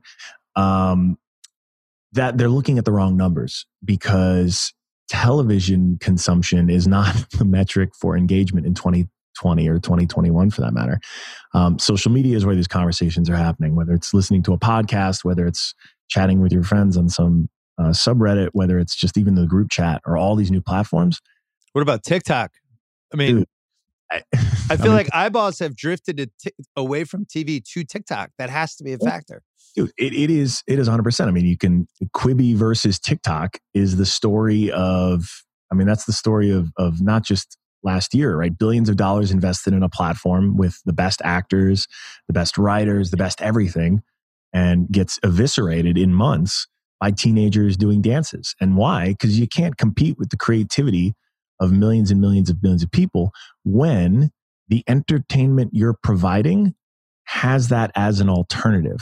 Like that 2-minute short or that 5-minute short on Quibi is fighting for 5 minutes of attention on the bus with the infinite feed of highly recommended, tailored content from the world. And you're not going to win that, right? No matter how funny that comedian is, no matter how great that script is, they're competing against the world, the hive mind. That's not going to win. But sport has an unfair advantage because it's the type of entertainment where all of that content, someone reliving the Kevin Durant dunk. I got to show my Nets bias here. Someone recreating that great play in their backyard is not a replacement for the league. It's just an enhancement. It's one more reason to remember to watch when the next game is on. And so social media is actually a great benefit to sport, unlike every other form of entertainment where it's actually a competitor, because sport has a monopoly on attention. There's still only that game that you have to make. There's only one championship a year. There's only one winner of every game, right? There's objectivity and there's scarcity. And so the story of all these things, and frankly, a lot of the investing I've been doing is been highlighted by this last year that really shows that in a world that is getting increasingly more tribal and fractured, which has a lot of downsides to it, but is what sport does so well, right? It artificially creates tribes that we bleed for and care so much about, even though they're totally made up. And it captures our attention and creates community in ways that no other form of entertainment can. And I think it's just, these leagues are still so out of touch with technology and improving the user experience and everything else that there's just only upside from here. And I'm excited, man. It's going to be the next 50 years will be an amazing time to be a sports fan.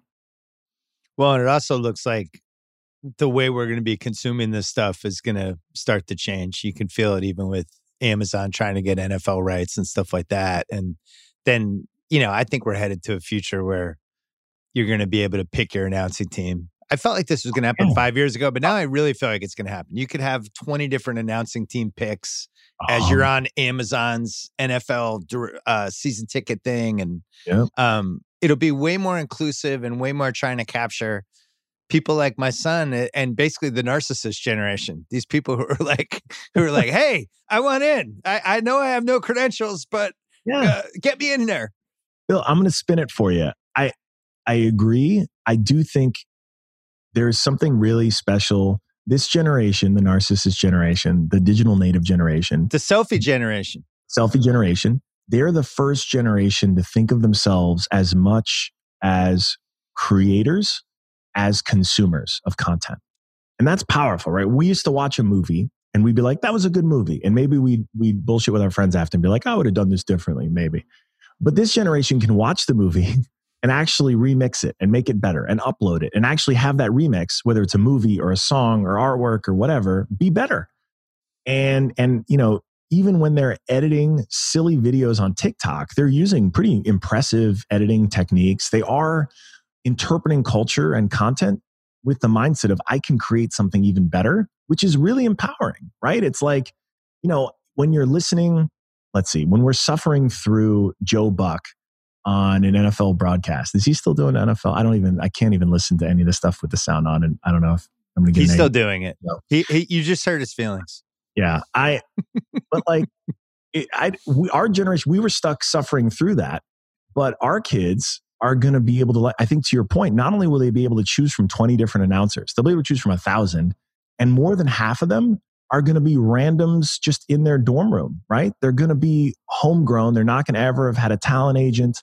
They're going to have interesting accents and interesting backgrounds and interesting opinions. And there'll be people doing voiceover work who never would have gotten a job at Fox, who are just going to spend the entire time talking about, I don't even know what. Like they'll just cover the entire game themselves through just random anecdotes and jokes, right? They won't even be talking about the game that's happening. Yeah. And that absurdity is exciting, right? That absurdity creates the potential for new talents to surface.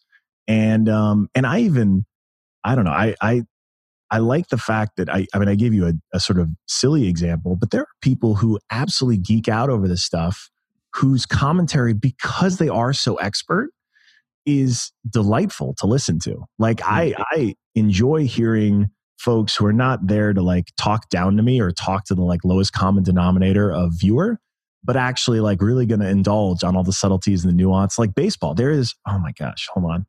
What's this guy? Hold on, I'm going to find him on Twitter. Talk about John Boy? John Boy. There we go. Yes. Okay. So like John Boy does his videos. Not a baseball guy. Like I'll watch some games with some buddies. Like I'll go for the social effect, but I'm not here, tracking every box score and listening to his videos, watching his commentary. I'm like, oh wow, there's a lot more to this game than I ever realized.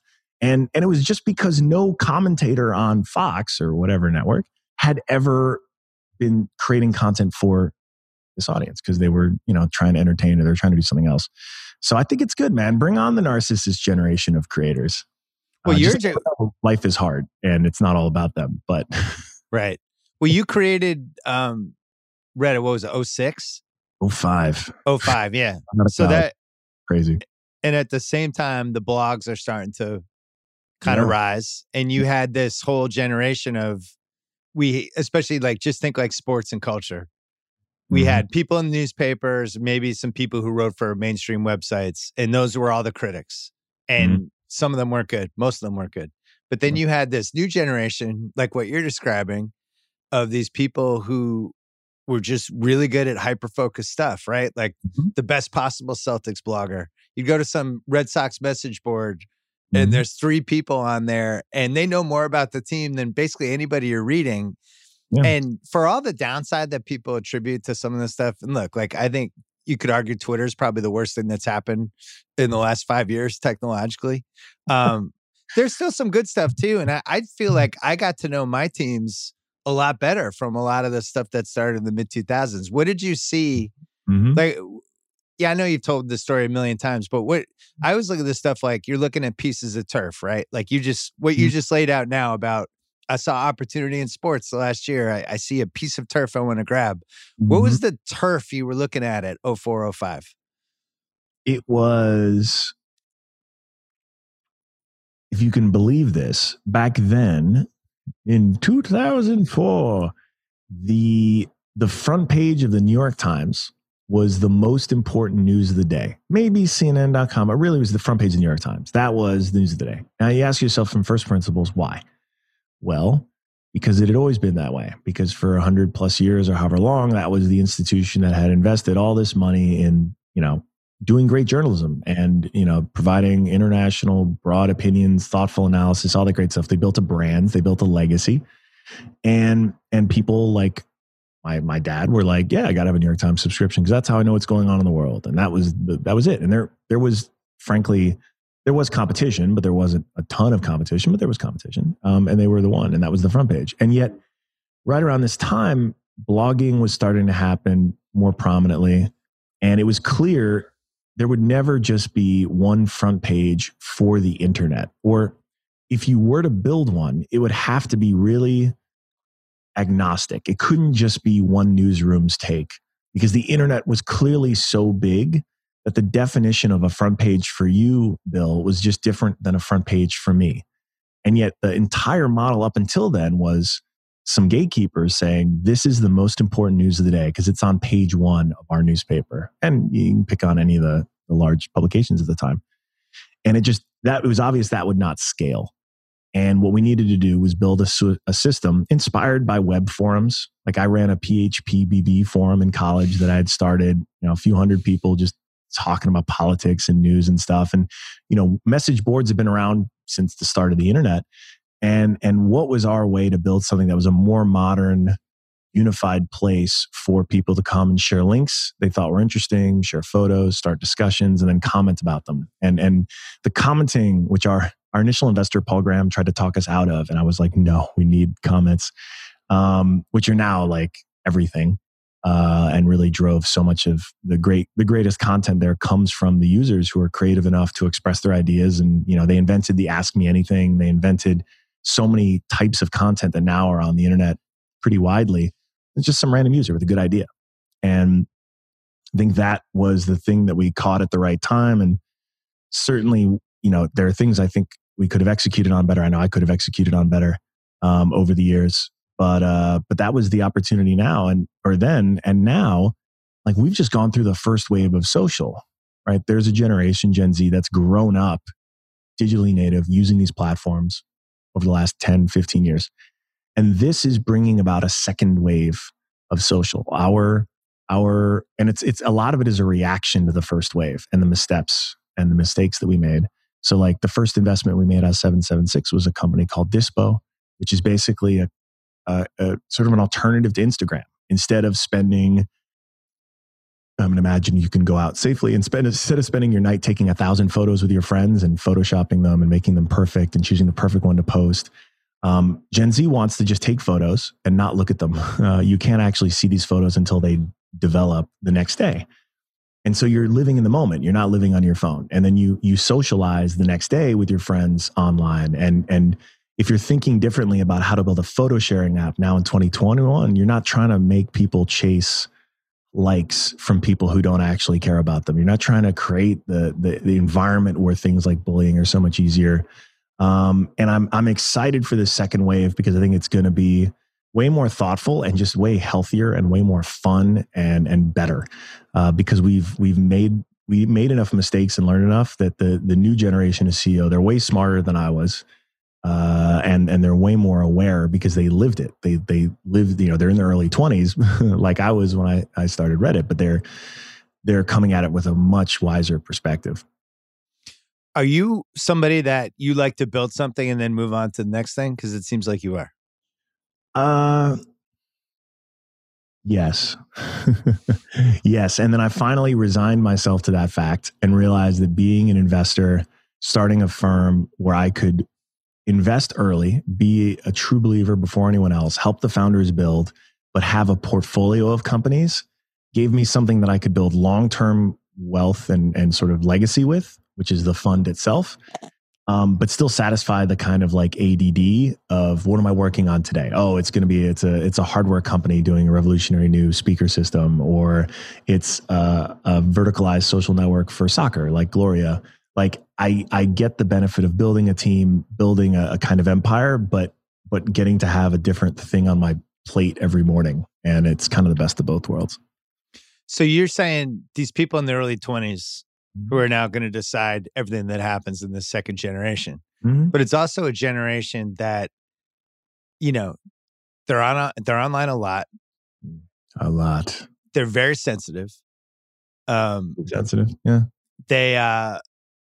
The cancel culture piece still seems like it's being worked out, and the varying degrees of, are you even allowed to make a mistake anymore? If you're a 15-year-old kid and you're on a TikTok video and you say one dumb thing, make one dumb joke, whatever, is your life over? Like that's it. You can never go online again. How do we navigate some of this stuff over the next 2-3 years? Because it seems like we're at a fever pitch now of people just it's like this gotcha culture that I think people think their heart's in the right place with it. But at the same time, I also feel like people, especially under 25 and under 20, like you should be allowed to make mistakes and learn from them. Isn't that the whole point of having a life? Yes, so I absolutely agree. And I think the unfortunate answer is I think it doesn't go away until it's basically time. Until there's enough mutually assured destruction of everyone. Like part of the disparity here is you have multiple generations from like pre-internet, middle internet, which would be me, and then like we grew up on the internet, and all of them are now colliding. And there's I think basically everyone has valid points, but we've reached a point where no one's talking anymore. And where it's about either scoring points or just sort of hating the fact that there are new people who have a platform whose opinion matters. And that like those are the extremes. Those are my simplifications of the extremes. And so I think there will be a point, right, when Gen Z is old, and then basically every single person alive has an embarrassing video from high school, including like the oldest folks in the retirement homes and all the people who fill the Senate and the House and the highest levels of business. And once everyone has that mutually assured destruction of like that embarrassing thing from when they were kids, then it goes away. But in the interim, we have this conflict. And I hope, I don't just hope that we get there. We need to get there through more dialogue and more empathy and more understanding now than ever, because I think the next 10 years, especially here in the United States, are going to be crucial. And I'm like, from a societal standpoint, absolutely, right? We need empathy and understanding more than ever in this country. And at the same time, dude, I as a sort of capitalist businessman, I can't escape this fact, which is technology is so drastically shaping our world, right? The last year was one of the best years for people plugged into technology and wealth. One of the best. It's shocking how well it has gone. You can see this in the public markets. You can see this.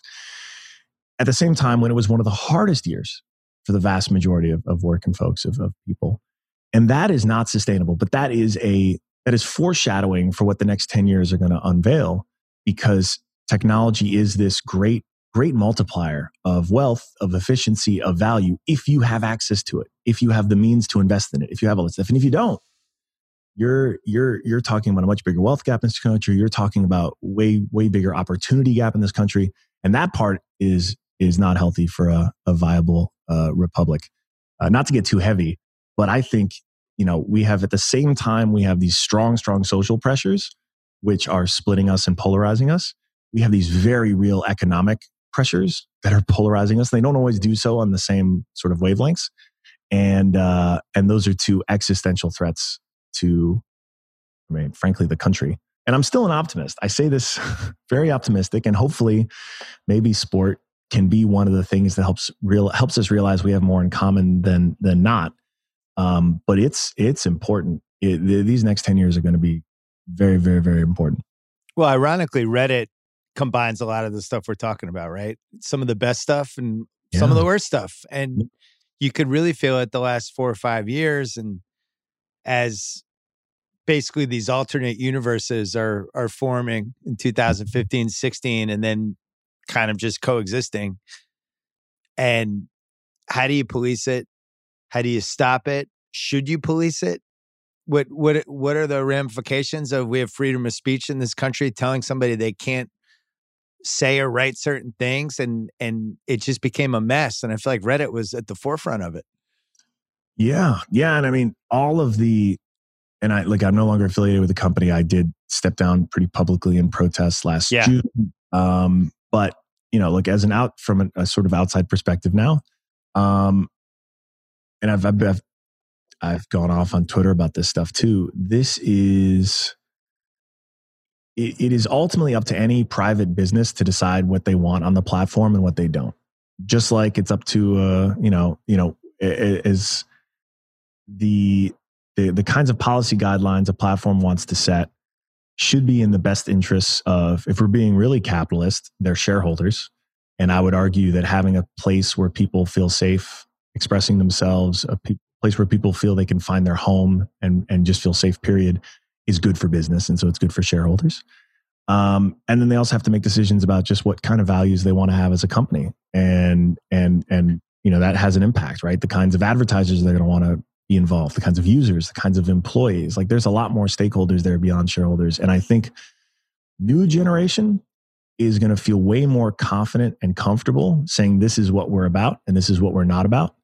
And I think what folks maybe don't realize is the vast majority of people are actually decent people online.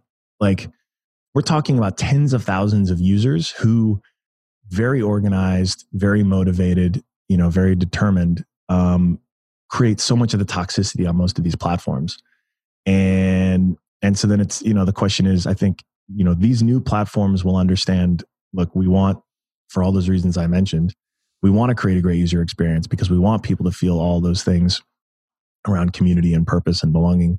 And so it's actually in their best business interest to say, look, this is where we draw a line. And the reality is, though, it is forever going to be a work in progress in the same way that technology creates new opportunities. It also creates new risks. Deep fakes being the most recent one. I mean, there's going to be videos of Bill Simmons saying things that just you literally have never said before. But you probably saw the Tom Cruise ones. This technology is here. It is not going away. There's going to be a new industry created just to have watermarked videos one day, just so that you can basically digitally sign that, yes, I, Bill Simmons, made this video. In the same way that you could think of it as it seems scary at the start, but in the same way that if someone doctors a tweet,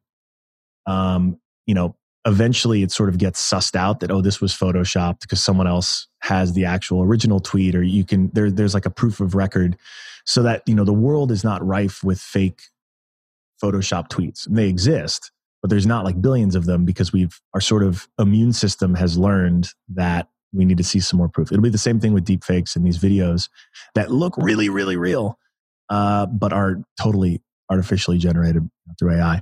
And it's an arms race.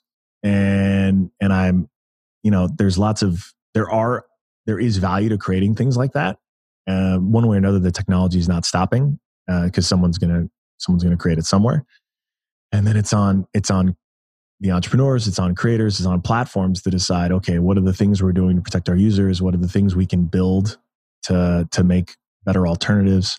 But like I said, that's why I said the next 10 years are going to be very important to get right, because we already see the prevalence of fake news using pretty low tech technology, and it's effective. So what happens when it gets, much, much, much better? This episode is brought to you by Lincoln and the all-new 2024 Nautilus Hybrid, featuring a customizable 48-inch panoramic display, available Revel audio system, and available perfect position front seats with active motion massage. Oh my God. The world isn't wide enough. Visit Lincoln.com to learn more. Some models, trims, and features may not be available or may be subject to change. Check with your local retailer for current information. Lincoln and Nautilus are trademarks of Ford or its affiliates. Do you think the internet, it should almost be like a driver's license? If you go on the internet, you have to apply, because you could argue you could do just as much damage on the internet as you could behind the wheel of a car, right? Yeah. And we're so careful about, I'm going through it now with my daughter. You'll go through it someday when my daughter's 15 and a half. Mm-hmm. Now she's driving us around because she's got her permit. And it's, by the way, completely terrifying, harrowing, pick a word, it's the worst. Yeah, but there's this whole process before she's allowed to drive. And I wonder, maybe the internet should work this way. Maybe there should be a footprint for everybody. And maybe that's the solution for this. I don't think it'll ever happen, but it's hard to see the downside of it. It would definitely not hurt. There are still plenty of people who have driver's licenses who are terrible, irresponsible, reckless drivers who, cause problems. So it's not going to solve things, but that's not true. I think so. Without a doubt, media literacy should be a part of the education of every kid. Formalize it. I think personal finance is another one that's borderline criminal that we don't teach young people, because then as soon as they're 18, it's like, would you like a credit card?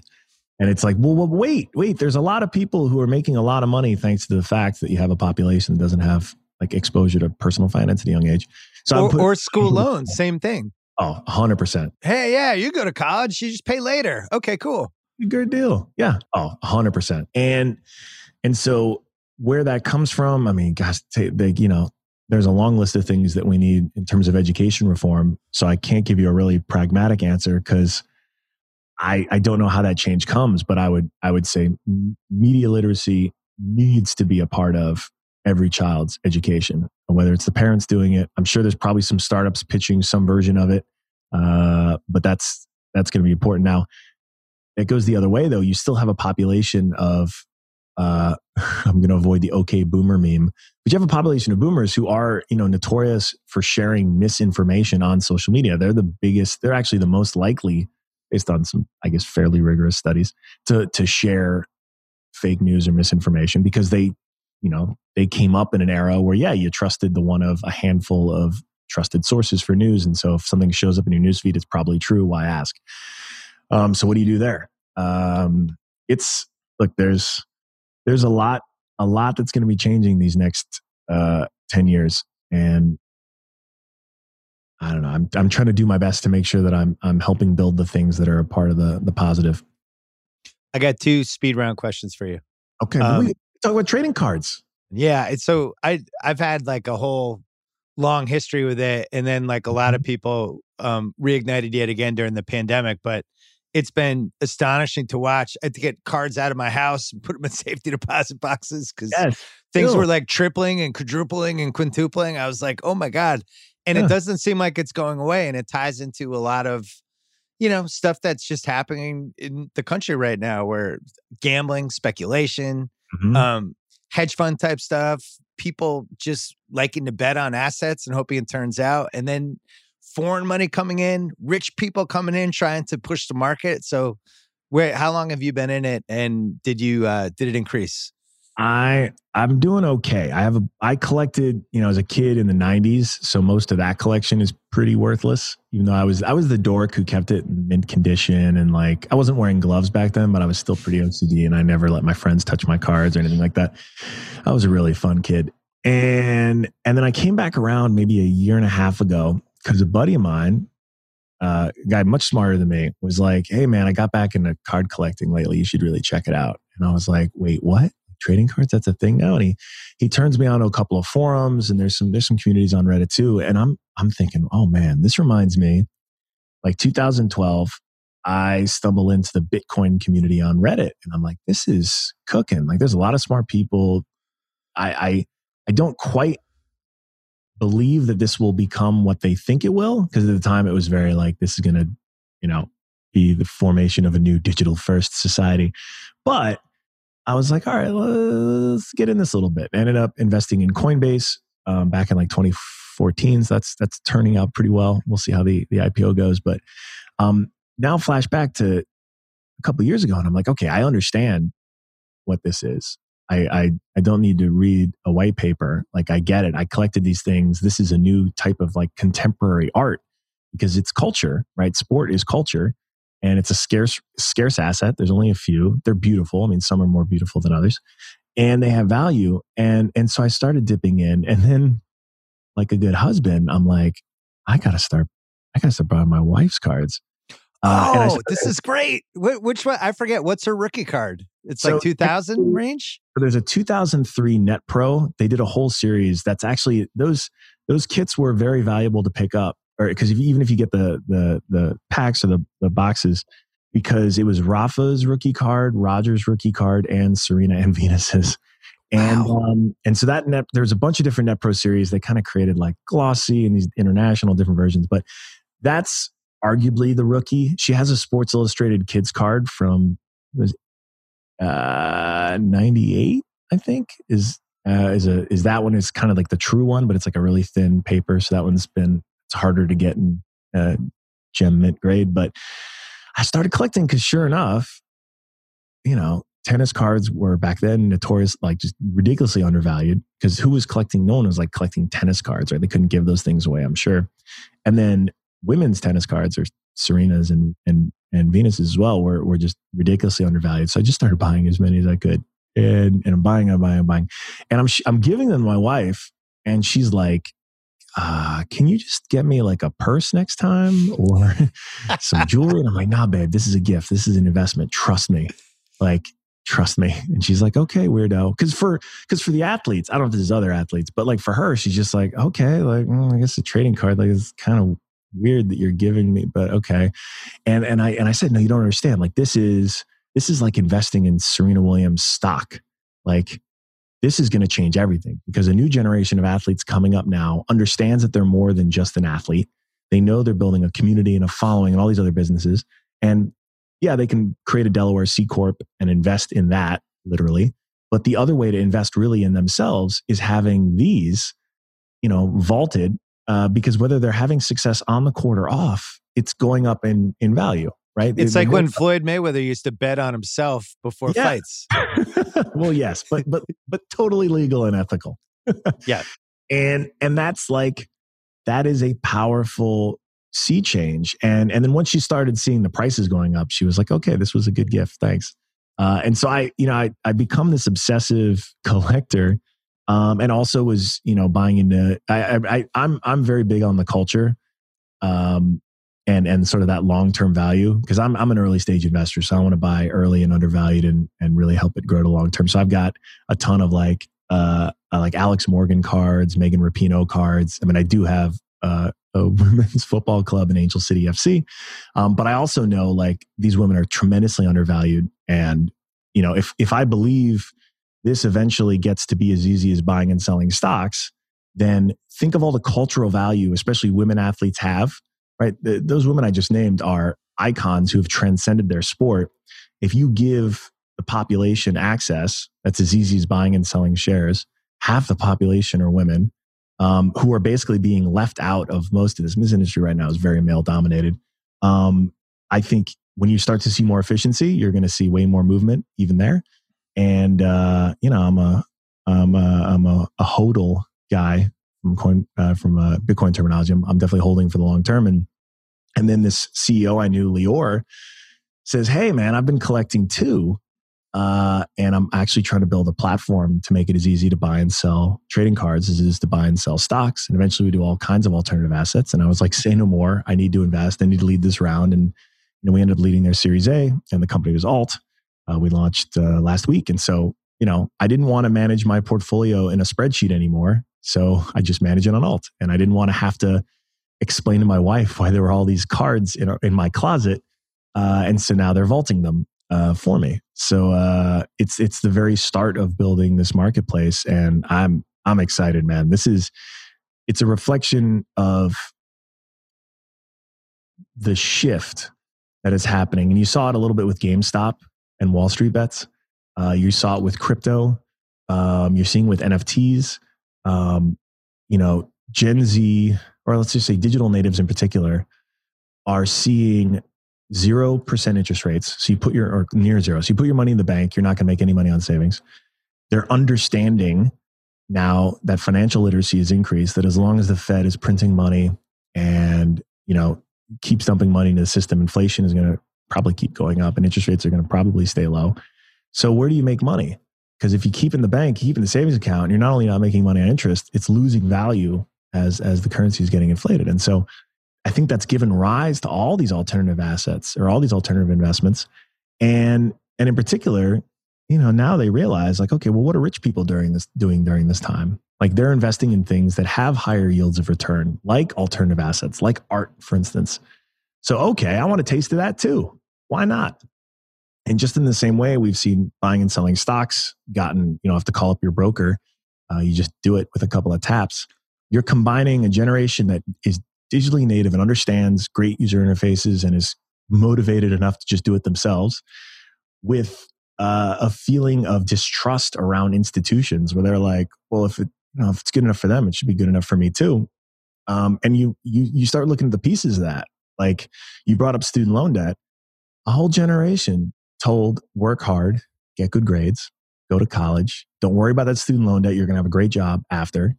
Who are looking around going, okay, wait, I did all the things you told me for all those years.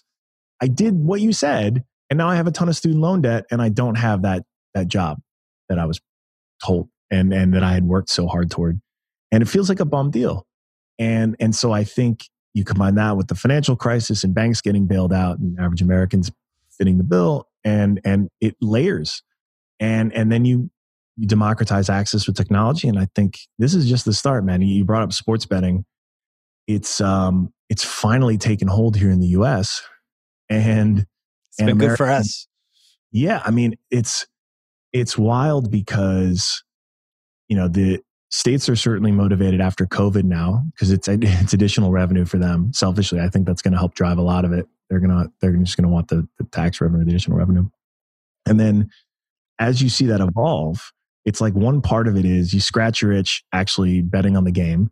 And then you also scratch your itch making the sort of long-term investment. Like don't just bet on KD for the game, bet on him for his career by investing in the asset, by investing in sort of him through the cards.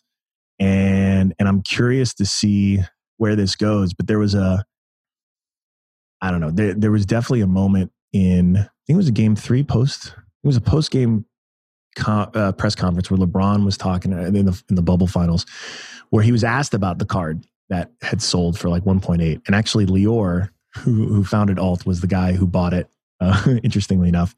But LeBron gets asked about it. And he's like, yeah, it's crazy. It's a lot of money. When I was growing up, I never could have imagined, a trading card being worth that much. But I know I have 2 in my safe. So no matter what, my family is going to be good, or something like that. And I felt like this is a turning point because I really believe for this new generation coming up of athletes, they're thinking of themselves the same way as that new generation of the YouTubers, of content creators, of podcasters. Like they know what their business is more than just specifically what they do. They have to be multifaceted. They have to build a community. They have to be thinking for the long term. And I just see it continuing to grow. And it took my dad 6 years to buy his first Bitcoin. And I was like, Dad, we invested in Coinbase in 2012 or 2013, 2014. I was like, Dad, come on, please buy some Bitcoin. Please buy some Bitcoin. Never did. Convincing him the value of like the 86 Fleer Jordan rookie card, much easier, much easiger. And I think that's a huge, huge shift that we're only starting to see. And I don't know. I hope you've got them graded, Bill, and properly vaulted. If not, we can help with that. No, it's PSA. I was the only child. Of course I was going to collect cards, but in the 80s, they didn't have the PSA stuff. So you'd go to the card shows, you would actually really study the card and try to make sure it was truly mint. Oh my and then God. Things really changed. eBay was the second wave in 02, 03, earlier than that, 2000, 2001. There was a lot of fraud back then, but there was also some good opportunity and great deals. And then it's funny, you mentioned it was a male-dominated industry. That's an understatement. We used to go to the collector convention every year. It was all guys. You might see 6 women out of 2,000 people at the collector's thing. So I'll be interested to see if you're right about more females. Look, I think about this based on mimetic strength. And I'm fond of saying every business meme has to be a meme, and not like a meme, like the image memes we think about that are just silly GIFs or whatever, but like it needs to be mimetic. It needs to be something that people want to share because it's so unique, because it's so creative, it's so funny, it's something, and you're seeing this across the board on the internet. The way to build an audience and get attention is through mimetic growth, something that people just really want to talk about and share and build community around. And that's value, right? What's the reason the GameStop stock, and this is not financial advice, is worth what it is because a bunch of people believe in it being worth that because it has this mimetic value where they can't help but talk to one another about it or literally make memes about it. And so markets are only going to get more and more driven by this reality because community and capital have never been able to interplay in real time at this scale before, because now millions of people can coordinate with a tweet or with a post or with whatever and actually move dollars. And those, maybe $100 or $1,000, but in aggregate, that is a lot of money. That's enough to nearly kill, was it Melvin Capital, right? And a big time hedge fund. And these are early innings. And so the reason I bet on the mimetic strength of these athletes, and particularly women athletes, is that you just need to look at the energy and the attention and the interest when they sort of go viral. When they like you may have never watched an NWSL match, but you've probably got the Megan Rapinoe pose in your head right after that goal. You may hate Megan Rapinoe and you still know that pose. You may love Rapinoe, and I definitely know you know that you love that pose. That is mimetic strength you can't pay for, right? Alex Morgan sipping a tea on England, like there is community built around that, and the idea that you could put dollars behind it as a fan, and if you believe that other people in your tribe believe in this player and their long-term strength too, that they'll put money into, and then it keeps going up, and then it reinforces that. I think we're going to look back on it as one of the sort of most obvious in hindsight investments. This is why I invested in Angel City. Like out the gate, this team has brand partnerships with amazing companies. Like DoorDash is our main kit sponsor. They set records for that kit deal, not just for the NWSL, but like records around women's pro sports, because there's been this latent energy, this hunger. Brands want to be associated with it. Fans want to be associated with it. It just wasn't given it sort of its equal due. And so I'm excited to see what happens now that we invest with the same fervor and excitement and energy, because that leveling of the playing field, I mean, look, just in the same way, if Serena's not in the US Open, those ratings go down, right? There is a lack of interest. There's lack of energy. That has value. And today we only calculate that value based on maybe some decrease in like ticket sales and decrease in viewer dollars and ad dollars. That's a small part of the story. And I'm very excited to see it, because should my daughter want to play sports, you better believe I want her to be paid just as much as her male counterparts. And you better believe I want to see the next, call it 15 years of work, helping supply meet demand, helping the market actually be more efficient to show just how valuable these women are. And with women's soccer in particular, I mean, these women are literally the best in the world, and they have been year after year after year. And the average American can't tell you too many MLS players. No disrespect to MLS. Can't tell you. But they can tell you about Alex. They can tell you about Megan. And that means cultural value. That means importance. And I think Americans love greatness and we love excellence. And I think we have a huge opportunity to introduce them to soccer, where they don't really have, I mean, unless you're really paying attention overseas, you're not really paying attention to soccer day to day as a sports fan here in the US, because there's so much competition, right? It's a huge white space for us. And I say that with no disrespect to MLS. They've grown by leaps and bounds and they're doing very well. But I do think long term, it's on the women's side, because frankly, for a lot of Americans, soccer is a sport like played by women, right? That is the stereotype. And part of that is just because our women have been so damn dominant and good. And the men, not so much. I could, you have to go, but I could do 20 minutes on the disparity with just living through it with my daughter, like how boys teams are treated versus the girls teams, stuff like that. It's bad, but maybe 15 years from now it'll be better. We got to get you in a team. We need to get you to be are you allowed to be an owner in a New England women's football club? Sure. We cook something? All right. All right. Yeah. Talk to me after. Oh, wait, right. 3 speed round questions for you. And then we have to go. Okay. These are quick answers. All right. I'll try. Do you ever get used to actually dating a famous person, being out in public with somebody who's actually legitimately famous? Oh, because the internet guy is not famous? Yeah, no. No, I'm saying like just being out in public at a restaurant when all the eyes stop and they're just staring at her. Do you ever get used to it? I not at all. I'll never get used to it. And I got to puff up my chest and get in front of guys who like come over to the table just to say hi. And I'm like, dude, I'm on a date with my wife here. I had this happen during our anniversary. And I had words with this guy because I'm just like, you need to just walk away, dude. And he had a few drinks in him and he gets confident and comes over. And I'm just like, I'm trying to have an anniversary dinner with my wife here. So no, I don't get used to it. And I'm All right. Second question. All right. Did you study other spouses, girlfriends, boyfriends of people sitting in the box and how they reacted after big points in big games to their famous tennis player partner? I did not. Okay. And what's good is if your research team looks on YouTube, they'll find clips of me at DC football games, like screaming. I get reckless at sporting events, right? And I've made it on ESPN years ago for my antics. I can't bring any of that to tennis. which sucks because you're supposed to, be restrained in between points and stuff. And so grandmother, my mother-in-law, Serena's mom, she was the one who coached me. And so if I got too loud or something, she'd give me a look and I'd be like, okay, all right, noted. This is not the right time to cheer. So that's all the coaching I needed. I think the GOAT for box reactions was Pete Sampras's wife, Brigitte Wilson Sampras, the actress. She was just great. She's great.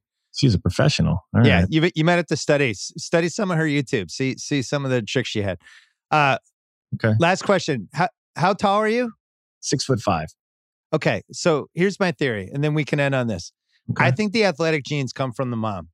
I'm not saying 100%, but I think it's like 75 to 80, but the dad still needs to throw something in, whether it's height, maybe some muscle, hand-eye, stuff like that. I just have high hopes for your daughter.